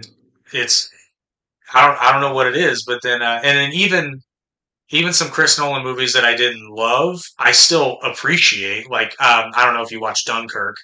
But again, Yeah. giant history nerd. I It was a beautiful attempt. It just didn't really. Which again, yeah, I don't know how big of a history nerd you are, but I don't know if it bothered you. But like for example, that beach should have had way more people in it. But Christopher Nolan insisted upon using. Can't remember. I think they had to do some CG just for safety concerns, but he tried to Right. do everything practical. And that is a case which I will contrast it with another historical film, which I think is damn near perfect. Um, they really should have, since they couldn't get enough people, they really should have digitally added some more soldiers because it looked like it was bare. And because it looked like it was bare, it didn't really drive home what an actual miracle the Dunkirk evacuation was. Because I'm not even going to go into the numbers, but they way over exceeded their goal by leaps and bounds. Like, I know somebody's going to correct. I think their goal was to save 50,000, and I believe they saved like 300,000 people. I don't know if the numbers are correct, but that's the sort of scope of how it was. And then contrast that with a movie like Midway, for example, which it used CG to enhance certain scenes. But in terms of accuracy, that movie's damn near perfect. Like, it gets Midway. virtually Midway, yeah. I think I've seen that. It gets virtually everything right, and it's not super boring. So I was very. There's only one thing about that movie that I didn't like, and it's at the very end, and I don't let it ruin the movie for me. Um, but yeah, watch it if you haven't. You'll see what I'm talking about. I guarantee Yeah. you. What's the plot of the movie? So it is literally telling the events leading up to, and the bulk of the movie is actually the Battle of Midway. But it starts at Pearl Harbor, and then it goes through the very true story of basically the intelligence gathering. Because at that point, after Pearl Harbor, the Pacific Fleet wasn't completely decimated, but they were on limited resources, shall we say. So they were basically doing everything they could with very few ships other than their aircraft carriers that were still reserved for the Pacific Fleet. And at one point, they had partially decoded the Japanese military code so they could read parts of messages and they were able to piece together a lot of information, but it was still somewhat guesswork. So they knew there was going to be a target, but they didn't know exactly where it was. And so it shows the intelligence gathering where they determine that it is the island of Midway, and then it shows basically the battle as it took place, almost verbatim. Actually, pretty much verbatim. Yeah, the battle's pretty well flawless. And there are moments in the movie that seem like they're like Hollywood, like there's no way that happened. And it actually, like, there's one moment where a Japanese bomber tries to bomb one of the American aircraft carriers, and it doesn't succeed, and then it gets wings, so they turn around to crash the plane into the carrier, and a basically a gunner, or not a gunner, one of the mechanics jumps into the back of a plane, where because in those older fighters they had the pilot up front and then they had a gunner in the back, so there was a machine gun that could be raised up Yeah. on the dive bombers, and he grabs this gun and shoots the plane down, and the plane, as it's going down, wings the back of the plane he was in and almost causes it to go off. Like, you'd think to yourself, there's absolutely, like, that's Hollywood. It actually happened. The guy's name was Bruno Gaido, and they play that scene exactly how it happened in real life, including his subsequent promotion immediately afterward. Mm. It's a really good movie. I ain't gonna lie, bro. I'm gonna tell you right now. I don't know if you do like those movie reviews on your YouTube or not, but bro, you'd be fucking good at it, bro. Like, I've done a couple. We did no, I've done a couple. I still need to do a couple. My problem is I don't have enough time. I try to fit it in. I still have a couple reviews I need to do, but yeah, I absolutely loved Midway. It was, as a history nerd, it was very much appreciated, and it's a good movie. Um, but yeah, if you want historical movie recommendations, I got quite a few for you. They're very very yeah, good. But you should do that, bro. Like, you should definitely do that. I'm Because still floored. I'm still floored that because I did a on the first podcast we did, the Average Intelligence podcast.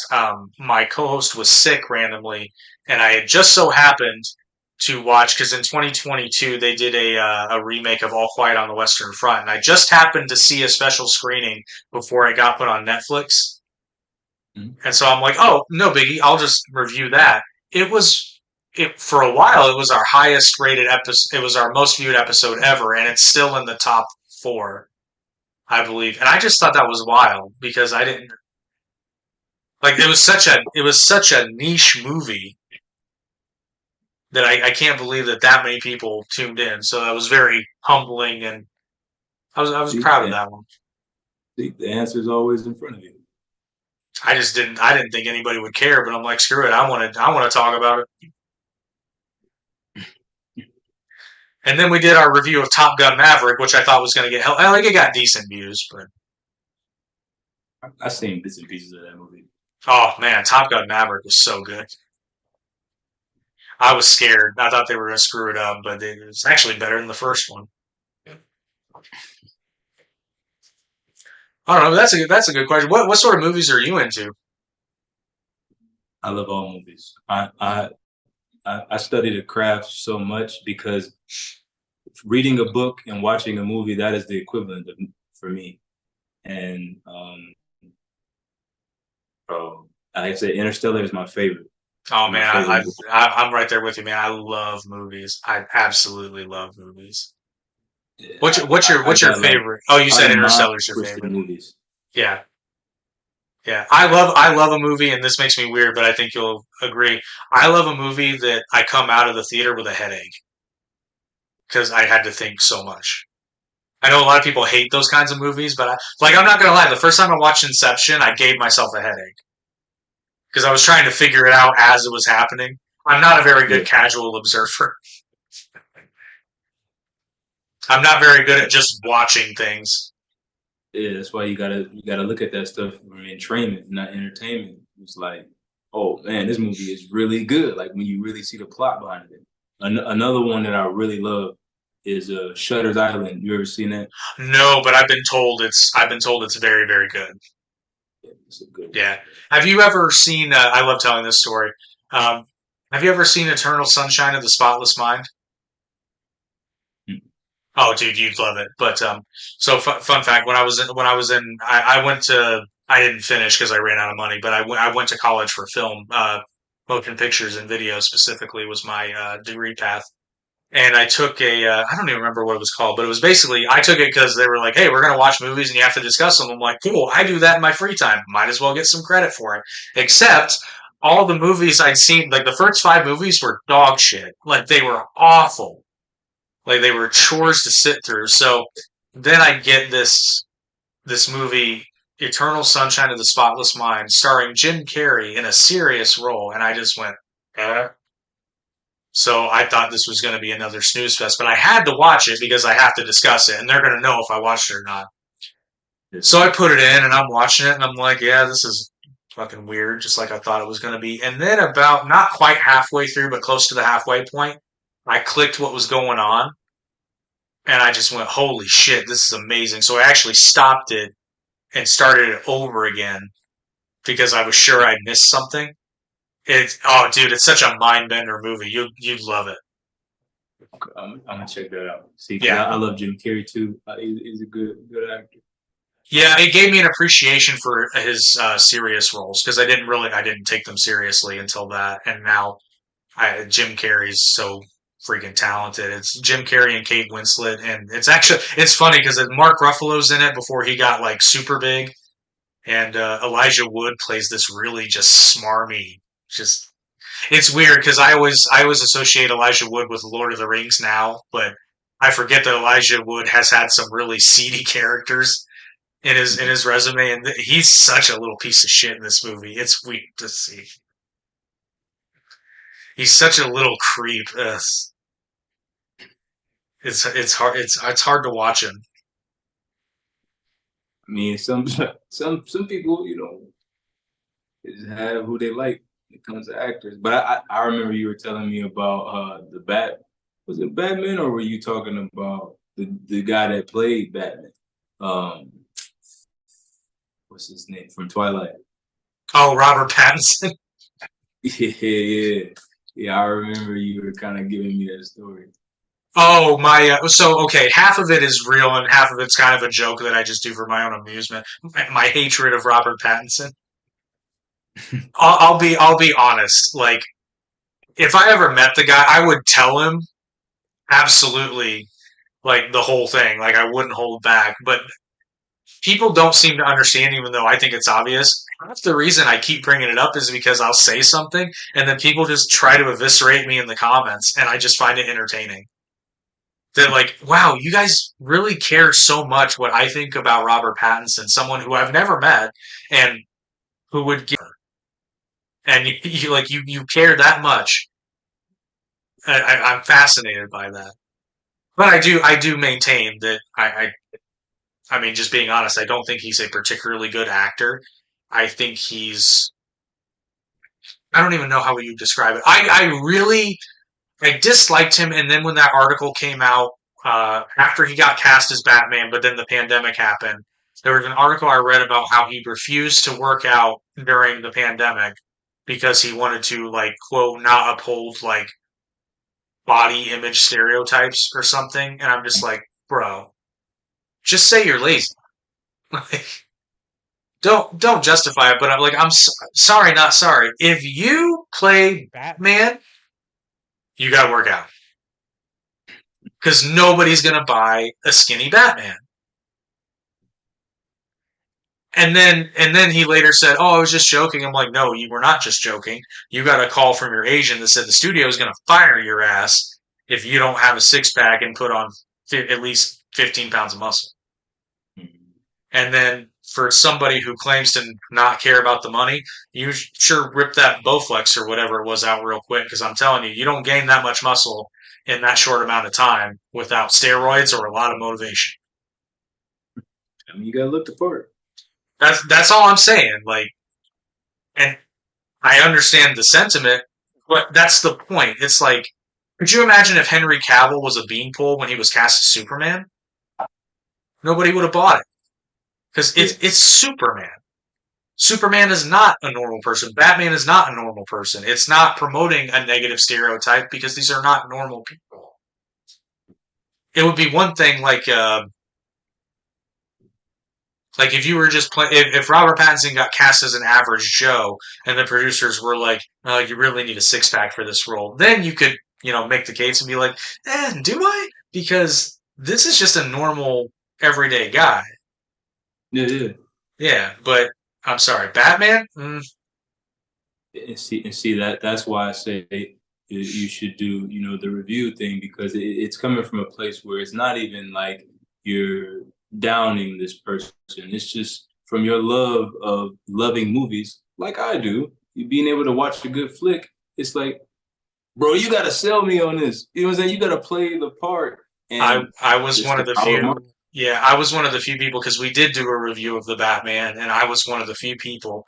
I to this day I don't. It's not a good movie, guys. It's not. It's actually quite bad. I don't understand. Like, and I even preface with maybe I'm missing something, but nobody's been able to tell me what that is yet. But like everybody loved that movie, and I'm watching it, and I'm like, it's really not that good. In fact, parts of it are downright bad. And I still maintain if somebody can illuminate me as to why the Batman is a great film, I will absolutely listen. But nobody's been able to properly illuminate me thus far. I mean, it's kind of hard to play when you have something like The Dark Knight. I don't think anyone can really top Christian Bale as the Batman, even though Okay, people hated him. Like, they hated the whole voice thing. They hated, but it's like, bro, that shit was nice. it was at least different, and he was the first actor since Kevin Conroy who voiced Batman and Batman the Animated Series in the DC animated universe. It was the first time an actor had two distinct voices for Bruce Wayne and Batman. So I appreciated it. It did come Yes, off. It did come off a little goofy, but hey, at least they were trying. But I gotta say, frankly, what was your opinion of Batfleck? Batfleck. Ben Affleck as Batman? Oh, I was just about to bring him up because they put the voice on him, but I'm like, it was terrible. Like, that voice, but he had in the Justice League movie. I'm like, are they serious right now? Like, But They were I'll be going honest, with, yeah, they were going with the incarnation, and I've seen this. It's not as well known to people that aren't comic book nerds, but there are iterations of Batman where he uses a voice changer as opposed to just changing his voice, which I'll be honest, I don't prefer, because Batman is somebody who studied things like ventriloquism, so he can absolutely throw his voice. He's done it in many times in many you know different forms of media. But I was actually a big fan of Batfleck, not gonna lie. I don't think they got to execute their full vision though. But he's at the a better same Bruce. time, what's that? I said I think Ben played a better Bruce than he played Batman. See, that's the thing though. That's why I'm a big fan of Ben Affleck as Batman, because to me it seems that everybody who's played Batman in live action was either a really good Bruce Wayne or a really good Batman, but never the two met. But I think you can make a case for either Christian Bale or Ben Affleck, depending upon your preferences. Because, like, for example, like, I know a lot of people hate this movie. Love this movie, but Batman and Robin. Well, to be honest, I think George Clooney did a really good Bruce Wayne. I agree. I think it was a shit Batman, but I think he did a really good Bruce Wayne, personally. I still don't know how I feel about Michael Keaton. I mean, everybody looks at Michael Keaton and playing that part as the legend. I mean, to be honest with you, I mean, I would say he would be more like the Clooney. I just think he was a better Bruce, but I agree. See, I think I'm he's in good that for his camp. time. Yeah, and to me, though, like honestly, I think Christian Bale's Batman is the best Batman in live action. To me, and this is like it's so not such a big deal, but to me personally, I think his Bruce Wayne left a little bit to be desired. Although I did like how it seemed like he was playing the part, like he was acting out the role of Bruce Wayne, because that's not who he was. You know what I mean? Like he was playing the billionaire playboy, because I'm a big fan of the idea that, as far as how Batman views himself, Batman is who he really is, and Bruce Wayne is just this part that he has to play. Mhm. You know, every once in a while, like Batman is his real self, and Bruce Wayne is the mask. Oh, I like that. Yeah, I like that. The dualistic type of perspective. Yeah. But Well, Batman was there's also an asshole, though. what's that? He was also an asshole, though. Oh yeah, Like, Batman is an asshole. But actually, one of I don't know if you watched any of the like DC animated stuff. But I don't know if you've seen Batman Beyond. yes. Okay, so I forget the name of the episode, but it's the one where somehow Shriek gets a audio implant on Bruce. Somehow I can't remember how he does it, but he's hearing voices. But Bruce knows he's not crazy. He knows it's not him insane. He knows that there's voices, but he doesn't know what's causing them. And then it comes out that he was right all along. And then Terry finds the whole microphone behind his ear. Blah blah blah blah. And then at the end of the episode, Terry asked me, he said, "Just how do you know that you weren't crazy?" And he said, the voice kept calling me Bruce. That's not what I call myself." Mm. And then Terry's like, "What do you call yourself?" And then Bruce just looks at him, and he's like, "Oh." It's like, to me, that's Batman. Yeah. That's Batman to me. Which Batman, a lot of people sleep on Batman Beyond now. It was super popular when it was on, but like, did you hear? I don't know if you heard this. I only heard about this recently. Apparently, at one point, Warner Brothers was talking to the studio that did the Spider Verse movies, the Miles Morales Spider Verse movies, to do an Mhm. animated Batman Beyond movie, and they scrapped it. Yeah, I have heard something about a movie that it was potentially in the talks. But yeah, I mean that would have been nice. I ain't gonna lie. With all that we've seen so far with the Batman, you gotta have that one because it's like y'all playing it out at this point. That would have been so cool. But speaking of which, man,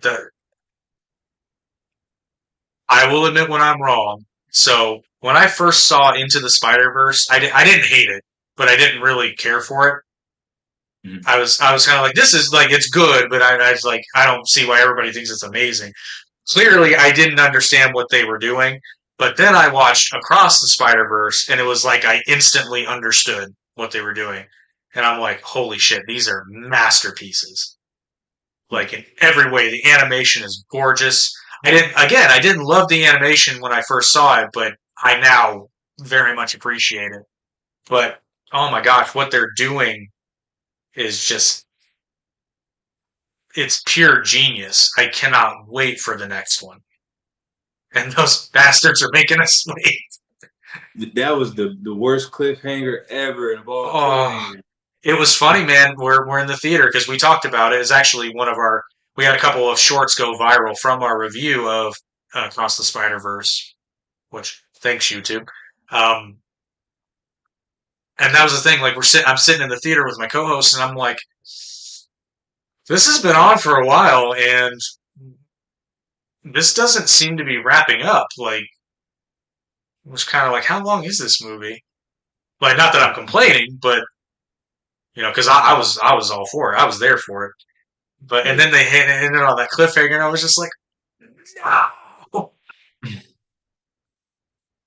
damn it! And then I learned that they hadn't even really started the animation for the next one yet, and I was just like, oh no. Oh, yeah. I It's don't like, even scare people with that. oh, we're gonna be waiting for a while. But I mean, that movie and then Spider-Man: No Way Home pretty much proved that. I mean, honestly, these days, if Spider-Man's in it, you can just print money. But that doesn't hold true with Madam Web, apparently. Madam Web. Uh, I knew that was going to bomb before they even released it. Everybody knew it was going to bomb before they released it. I think the only people that didn't know that movie was going to flop was, Sony. What would you say would be your out of that style category movie? What's your favorite? What do you mean? Like, if you had to pick like one in between, like, you watch Marvel movies at all? Oh, yeah. Marvel. Okay, like DC and Marvel. Like, what would be like your favorite side of that? But is it DC or is it Marvel? Which it's probably gonna be Marvel because DC is both terrible. But Yeah, like, who's your yeah. favorite out of the lineup? When it comes to the movies, Marvel. I want to love the DC movies so bad, but they just keep fucking it up. And I don't understand how. It's all there. It's all already written down for you. It's I just it's very frustrating because when it comes to the comics and even the animated stuff, I'm DC all the way. I'm a huge DC fan, so it's very frustrating for me. And like take for example Shazam. I don't know if you saw the movie. Shazam, yeah. Yeah. I love Captain Marvel. Like Captain Marvel is one of my favorites. I think in terms of like the concept of a superhero, having a kid that transforms into a superhero is freaking genius. And there's a reason it was outselling Superman for years. Because the only thing kids love more than an indestructible guy is an indestructible guy that's actually a kid. And I knew it wasn't going to live up to my expectations. Like I understood this because I'll put it. This is how you can understand how frustrated I am as a DC fan because my two favorite superheroes of all time are Captain Marvel, Shazam, and Green Lantern. Yeah, Okay, yeah. okay, interesting. Which I still defend the Green Lantern movie. It was not nearly as good as it could have been. Yeah, it could have been. It could have been way better. In fact, I point to people, if you're a Green Lantern fan, you've probably seen this already, but what they should have done, DC made an animated feature, Green Lantern First Flight. They should have just made that a shot for shot remake because it was way better. It was a way better story. I actually liked Ryan Reynolds as Hal Jordan. I know a lot of people were like cutting it up, and I'm like, no, that's pretty solid casting. I mean, you could have. I heard at one point they were talking with Nathan Fillion, and that would have worked too. But I mean, don't get me wrong, Ryan Reynolds is a way better Deadpool. But Yeah, way better. which, by the way, are you stoked for Deadpool and Wolverine? Yeah, I want to see how that goes. I actually haven't even finished part two. Oh, Uh, really? I didn't even finish it, but I do want to see that combination. Oh man, I think it's gonna be if they because this is a Disney production. If they just get out of Ryan Reynolds' way, it'll be fine. Which it looks like they are. Mhm. So hopefully, knock on wood, because I the first two were awesome. Deadpool one is a little bit better of a movie than Deadpool two, but Deadpool two is still it's it's it's exactly what you want from a Deadpool movie. I hope they do a gag in this one though, because the gag in the first two Deadpool movies are how Wade forgets his gun and ammo bag somewhere, and the joke is because the studio cut the budget, Mhm. so they had to give him an excuse to not have all the gun. I hope in this one they just do because it's Disney and they have more money than the United States. I hope they just have this giant scene where he uses every single gun imaginable. And the joke being like, this is what working for a real studio feels like.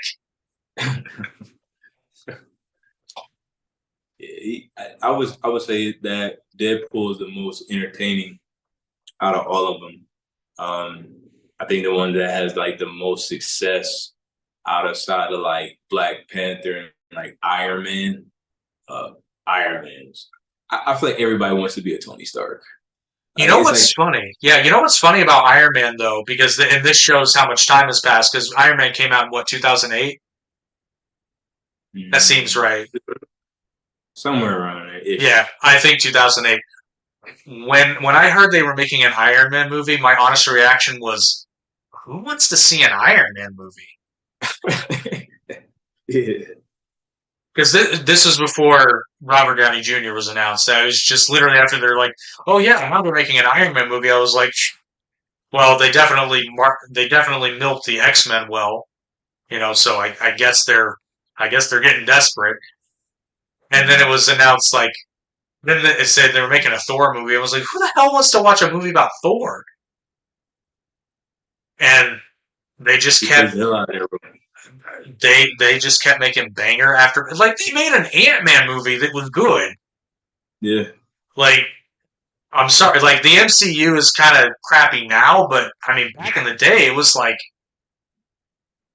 they could virtually do no wrong. I mean there was nothing that was like awful until I would say until post Infinity War there really weren't any bad MCU movies, not that I can think of. I'm sure there might have been one or two, but like it was really I think maybe Captain Marvel was the first like overtly bad one that I can think of. Captain Marvel.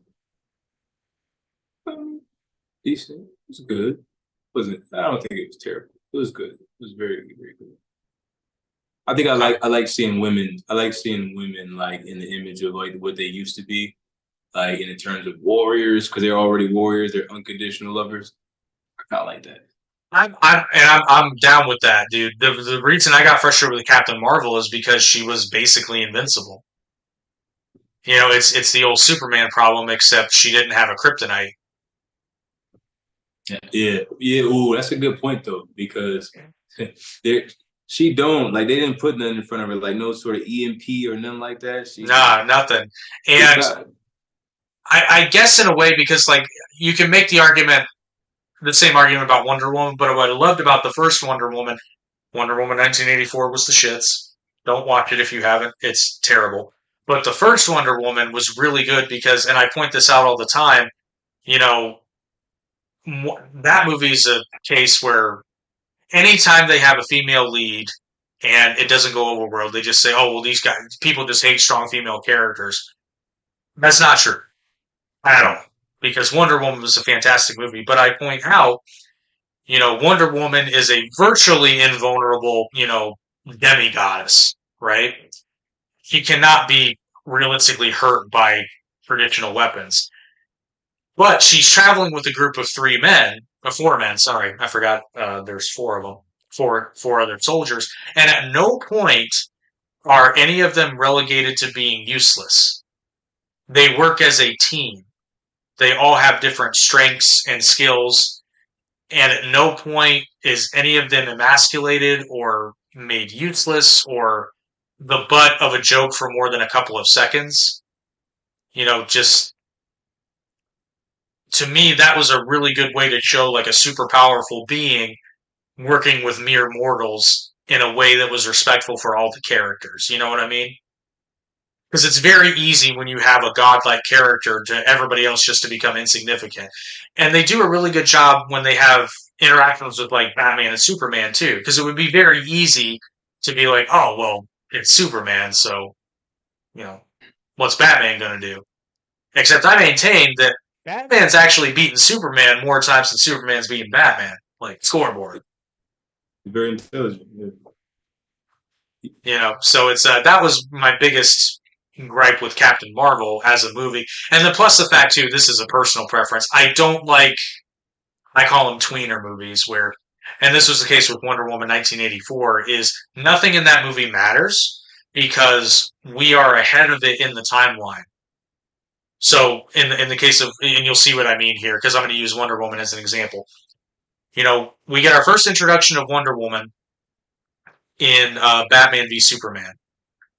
So we know, first of all, we know that Diana is alive in the 21st century. We know she's alive and kicking. We know she's around. But then we don't know that much about her, so we get the first Wonder Woman, which tells her introductory story, so that's fine. But Wonder Woman 1984, and then we get Justice League. I'm sorry, I forgot about that. So we saw where Diana was, and we know where Diana is, so then we go to this random point in history where the status quo can't change because we've seen where she is now. So you can't change anything, certainly not any way. And they do because she gets this new set of armor and she gets powers that she never had before. She gets powers that she doesn't have in Justice League, and then it just all mysteriously disappears. And it actually flies in the face of what they established because in Batman v Super, it's either Batman v Superman or Justice League, where she says after the war she disappeared. Like Diana actually says this to Bruce, and then we go to this movie where not only is she hasn't disappeared, she's flying around a shopping mall in full superhero getup in the year 1984. So either Diana's a liar or they've completely retconned the character without telling us. And Captain Marvel does the same thing because she gets introduced in Endgame, right? I'm thinking about that, right? Yeah, in game. Yeah, in game. Yeah.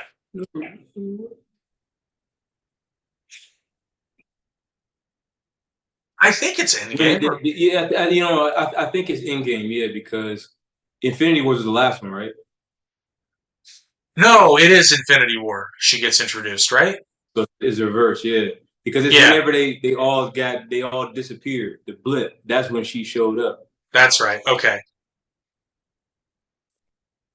But then they have, it's funny because it's very much the same formula, but for some reason, to me, it just didn't work as well. Or I guess you could say actually a more accurate statement would be Captain Marvel is the Wonder Woman 1984 of the MCU, where you have a story. Well, no, it doesn't take place in between the events. That's live podcasting, pal. But I guess my point is, to me, the movie didn't work as well as it absolutely could have. But I think the issue is Captain Marvel is presented as invincible, and I mean, they don't intentionally poke fun at it, but they kind of do when, I think it's at the beginning of Endgame. Everybody's like, "Where were you?" And she's just like, "Well, it's a big galaxy," and I'm kind of like, "Yeah, she out there saving the universe." Yeah, but when the guy that can wipe out half of existence is on Earth, you should probably go to Earth. Just a thought. I feel that, but that's almost like that's what you said earlier about, man. You got all these many people, but you gotta torture this one person. It's kind of like that. She probably like, well, I'll let this bigger war that's going on die for what I'm saying. Like y'all Yeah, got no, I enough get heroes. it. Yeah, y'all got enough heroes. I get it. Yeah. But speaking of Invincible, have you watched any of Invincible, the series? Invincible, no. Oh, that's a good one. It's on Amazon Prime. Mm-hmm. Let's Oh, check it out. that's a good one. If you haven't, because I can't remember if the last part of season two just dropped or not. I need to look, but season one of Invincible is just like chef's kiss perfect. It's so damn good. Oh, now I'm really about to watch it. Yeah, no, it's very good, and I've liked season two, but it's weird because it seems to me like there's been a budget cut, but I know their budget didn't get cut. But it seems like cheaper animation. I could be wrong, but to me, season one looked better. I don't know, but yeah, Invincible's really good. I I thought that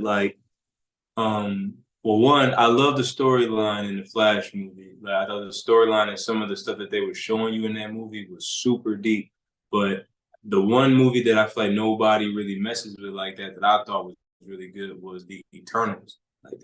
Like they need to make another one. The Eternals was that they it's like that was the juice. That was a nice Really, I haven't even seen the Eternals because I heard it was so bad. man, bro. It's like there's so much in there, and it takes place right before Thanos is about to do what he do. So it's like when you talk about a storyline, it's so good because it's like exactly with Marvel, her going away. Thanos was coming to wipe everybody out. The Eternals are the gods. They're there at the same time he about to blimp everybody, but they trying to stop the world from being destroyed because it's a celestial that lives in it that's about to emerge. So it's like super deep. See, that was the number one critique I heard about the Eternals is like, well, where were they when Thanos showed up? Which I guess that is the problem when you have such an expansive universe, though, is you will inevitably run into that sort of issue. And it's like you can make the case even in DC films because it's like, was it the first or second? One of the Shazam movies, Black Adam shows up. I think yeah, it's the first one, I believe. It's like, where's Superman? But actually, that's why I love the DC animated movies more because they just frankly they do a better job because in the Shazam Captain Marvel movie, Black Adam shows up, but Billy has just gotten his powers. So Superman shows up to help him fight Black Adam because in a world where Superman and Captain Marvel exist in the same planet, that would make sense if you have some superpowered being come down and start breaking shit. Superman's probably going to show up if he does, in fact, live in the same place. You know what I mean? You would think. I think that I think the first Aquaman and Black Adam are like two of their best movies in a while that they made. And then it's like they really shit on the Black Adam, but then the Aquaman was just good. Like, and there's a funny thing is nobody ever respects Aquaman, but it's like he had the best movie out of everybody in the Justice League. Like that first one was Oh nice, man, bro. I disagree. I hated it. I thought it was so What? bad. I I thought it like was it more than the so bad. second one. I didn't The even watch the second one, second one. yeah, the second one is not. The second one is kind of like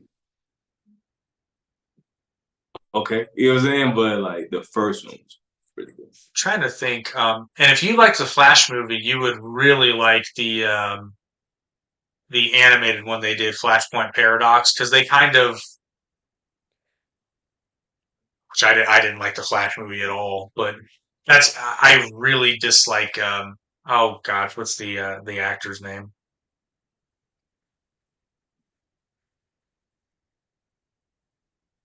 That's sad. I can't remember, but I really dislike his portrayal of the Flash. But yeah, Flashpoint Paradox is It's a really great story, and the animated movie they did. I don't love the art style that they did it in. I will be crystal clear. It's a little bit too muscly for my liking. It's very, very stylized, but the story itself I really, really enjoy. So if you liked the concept of the Flash movie but didn't so much love the execution, if you watch Flashpoint Paradox, you'll enjoy that. It's pretty damn good. It's dark though. It's real dark. I Like like that though. shit gets real. Like it gets dark. And if you also like dark, probably this is probably the darkest. This is probably the darkest. Certainly DC anime. They did Justice League. Was it Apocalypse? Yeah, Justice League Apocalypse War. I think.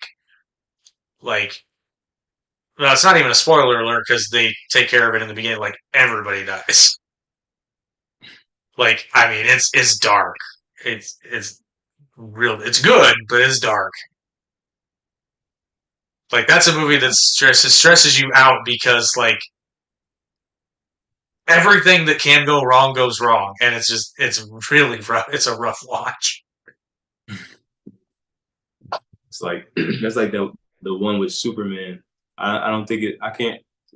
The title I can't remember if it's Red Sun or if it's other one, but he they show like he was down in the cave and they turned the red lights on and he was facing the Batman. They got that annoying ass Eskimo hat on. Oh yeah, yeah, that was Red Sun.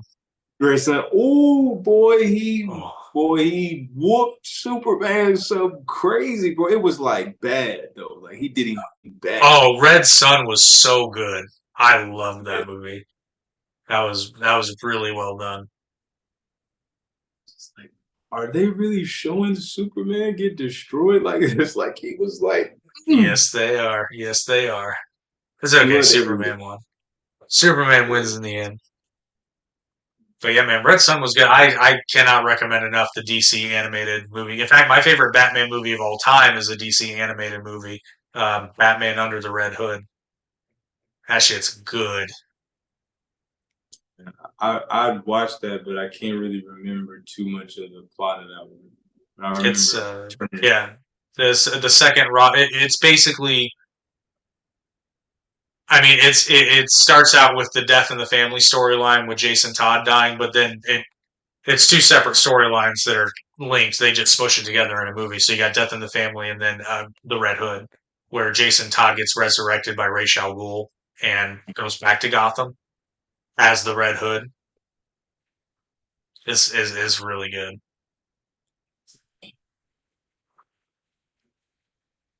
It's really good. So other than superhero movies, what other movies do you like?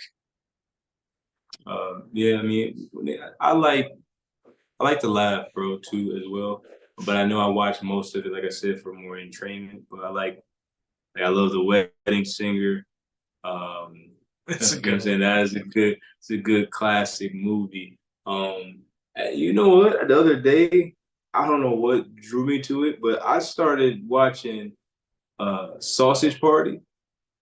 Dude, Bro, I was watching. I'm like, I seen it before, but it's like, yo, they just didn't give a damn in this movie. Like they going in. It's I don't crazy. know. I don't know how it got made. I don't know how they got a studio to sign off on that idea. They had to have lied to them. There's no way. But it is actually watch worthy though. Oh no, Like, it is. It is. yeah, Like there's people that claim to hate that movie, and I'm just like, wow, you just do you not have a sense of humor? Like yeah, terrible. this movie's hilarious, but I can see how it's off-putting for some people. But I mean, that shit's funny, and it's not just the end that's funny. The whole movie's hilarious. And that's what I like though, a movie that keeps you engaged because it's like they was going crazy within the first 5 minutes, and like especially in this day and age, people want to be, So I enjoyed it.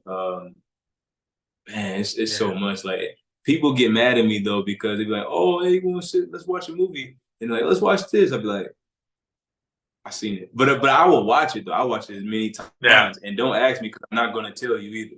Like I want you to have that same surprise as I did. So, But yeah, I mean, I definitely have. I like movies that I can rewatch. Definitely, for sure. There's like everybody's got those comfort movies too, where you can just pop it in and like you're working on other stuff, but you just need some noise in the background. It's like you could probably recite it by heart, but I don't know. It's comforting. movies that be so good that be like, man, damn, did I write this? You know what I'm saying? It's like Well, then it feels then like that. then there's those. Like my favorite movie of all time is Casablanca, and save for one special effect, and it's because it was from 1940. It's a Mm. perfect movie. There's no wasted motion, and it's got everything. It's got, like it's got romance if you're into that. It's got, espionage because one of the characters is a leader of an underground resistance. It's got history, which now, obviously, at the time, it was current events when it was made. It's got comedy. Like there are moments in that movie that are hilariously funny. And I don't think people give it a fair shake because it's in black and white and it's from the 40s. They just think, oh, this is going to suck. It's like, no, it's a really good movie. In fact, one of my favorite lines in it is there's a police inspector who's kind of friends with Rick, who owns the bar, and gambling is technically illegal, but they don't enforce it. And he gets ordered, the cop gets ordered to shut the place down. And he tells Rick, he's like, I have to shut this place down. And he's like, what for? And he's like, I'm shocked to see that gambling is taking place in this establishment. And then one of the employees goes and says, hands him his money and says, you're winning, sir. He's like, oh, thank you. It's one of the funniest moments in the movie. But anyway, damn, man, 3.5 hours. This is one of the longer ones. I mean, it's a good show, good conversation, good dialogue. Like I know, man. this is the first time Yeah, I try that's to work that's with me. the So, beauty. Yeah, that's the beauty of it, though. When you're having a good conversation, 3 hours feels like 10 minutes. yeah, yeah.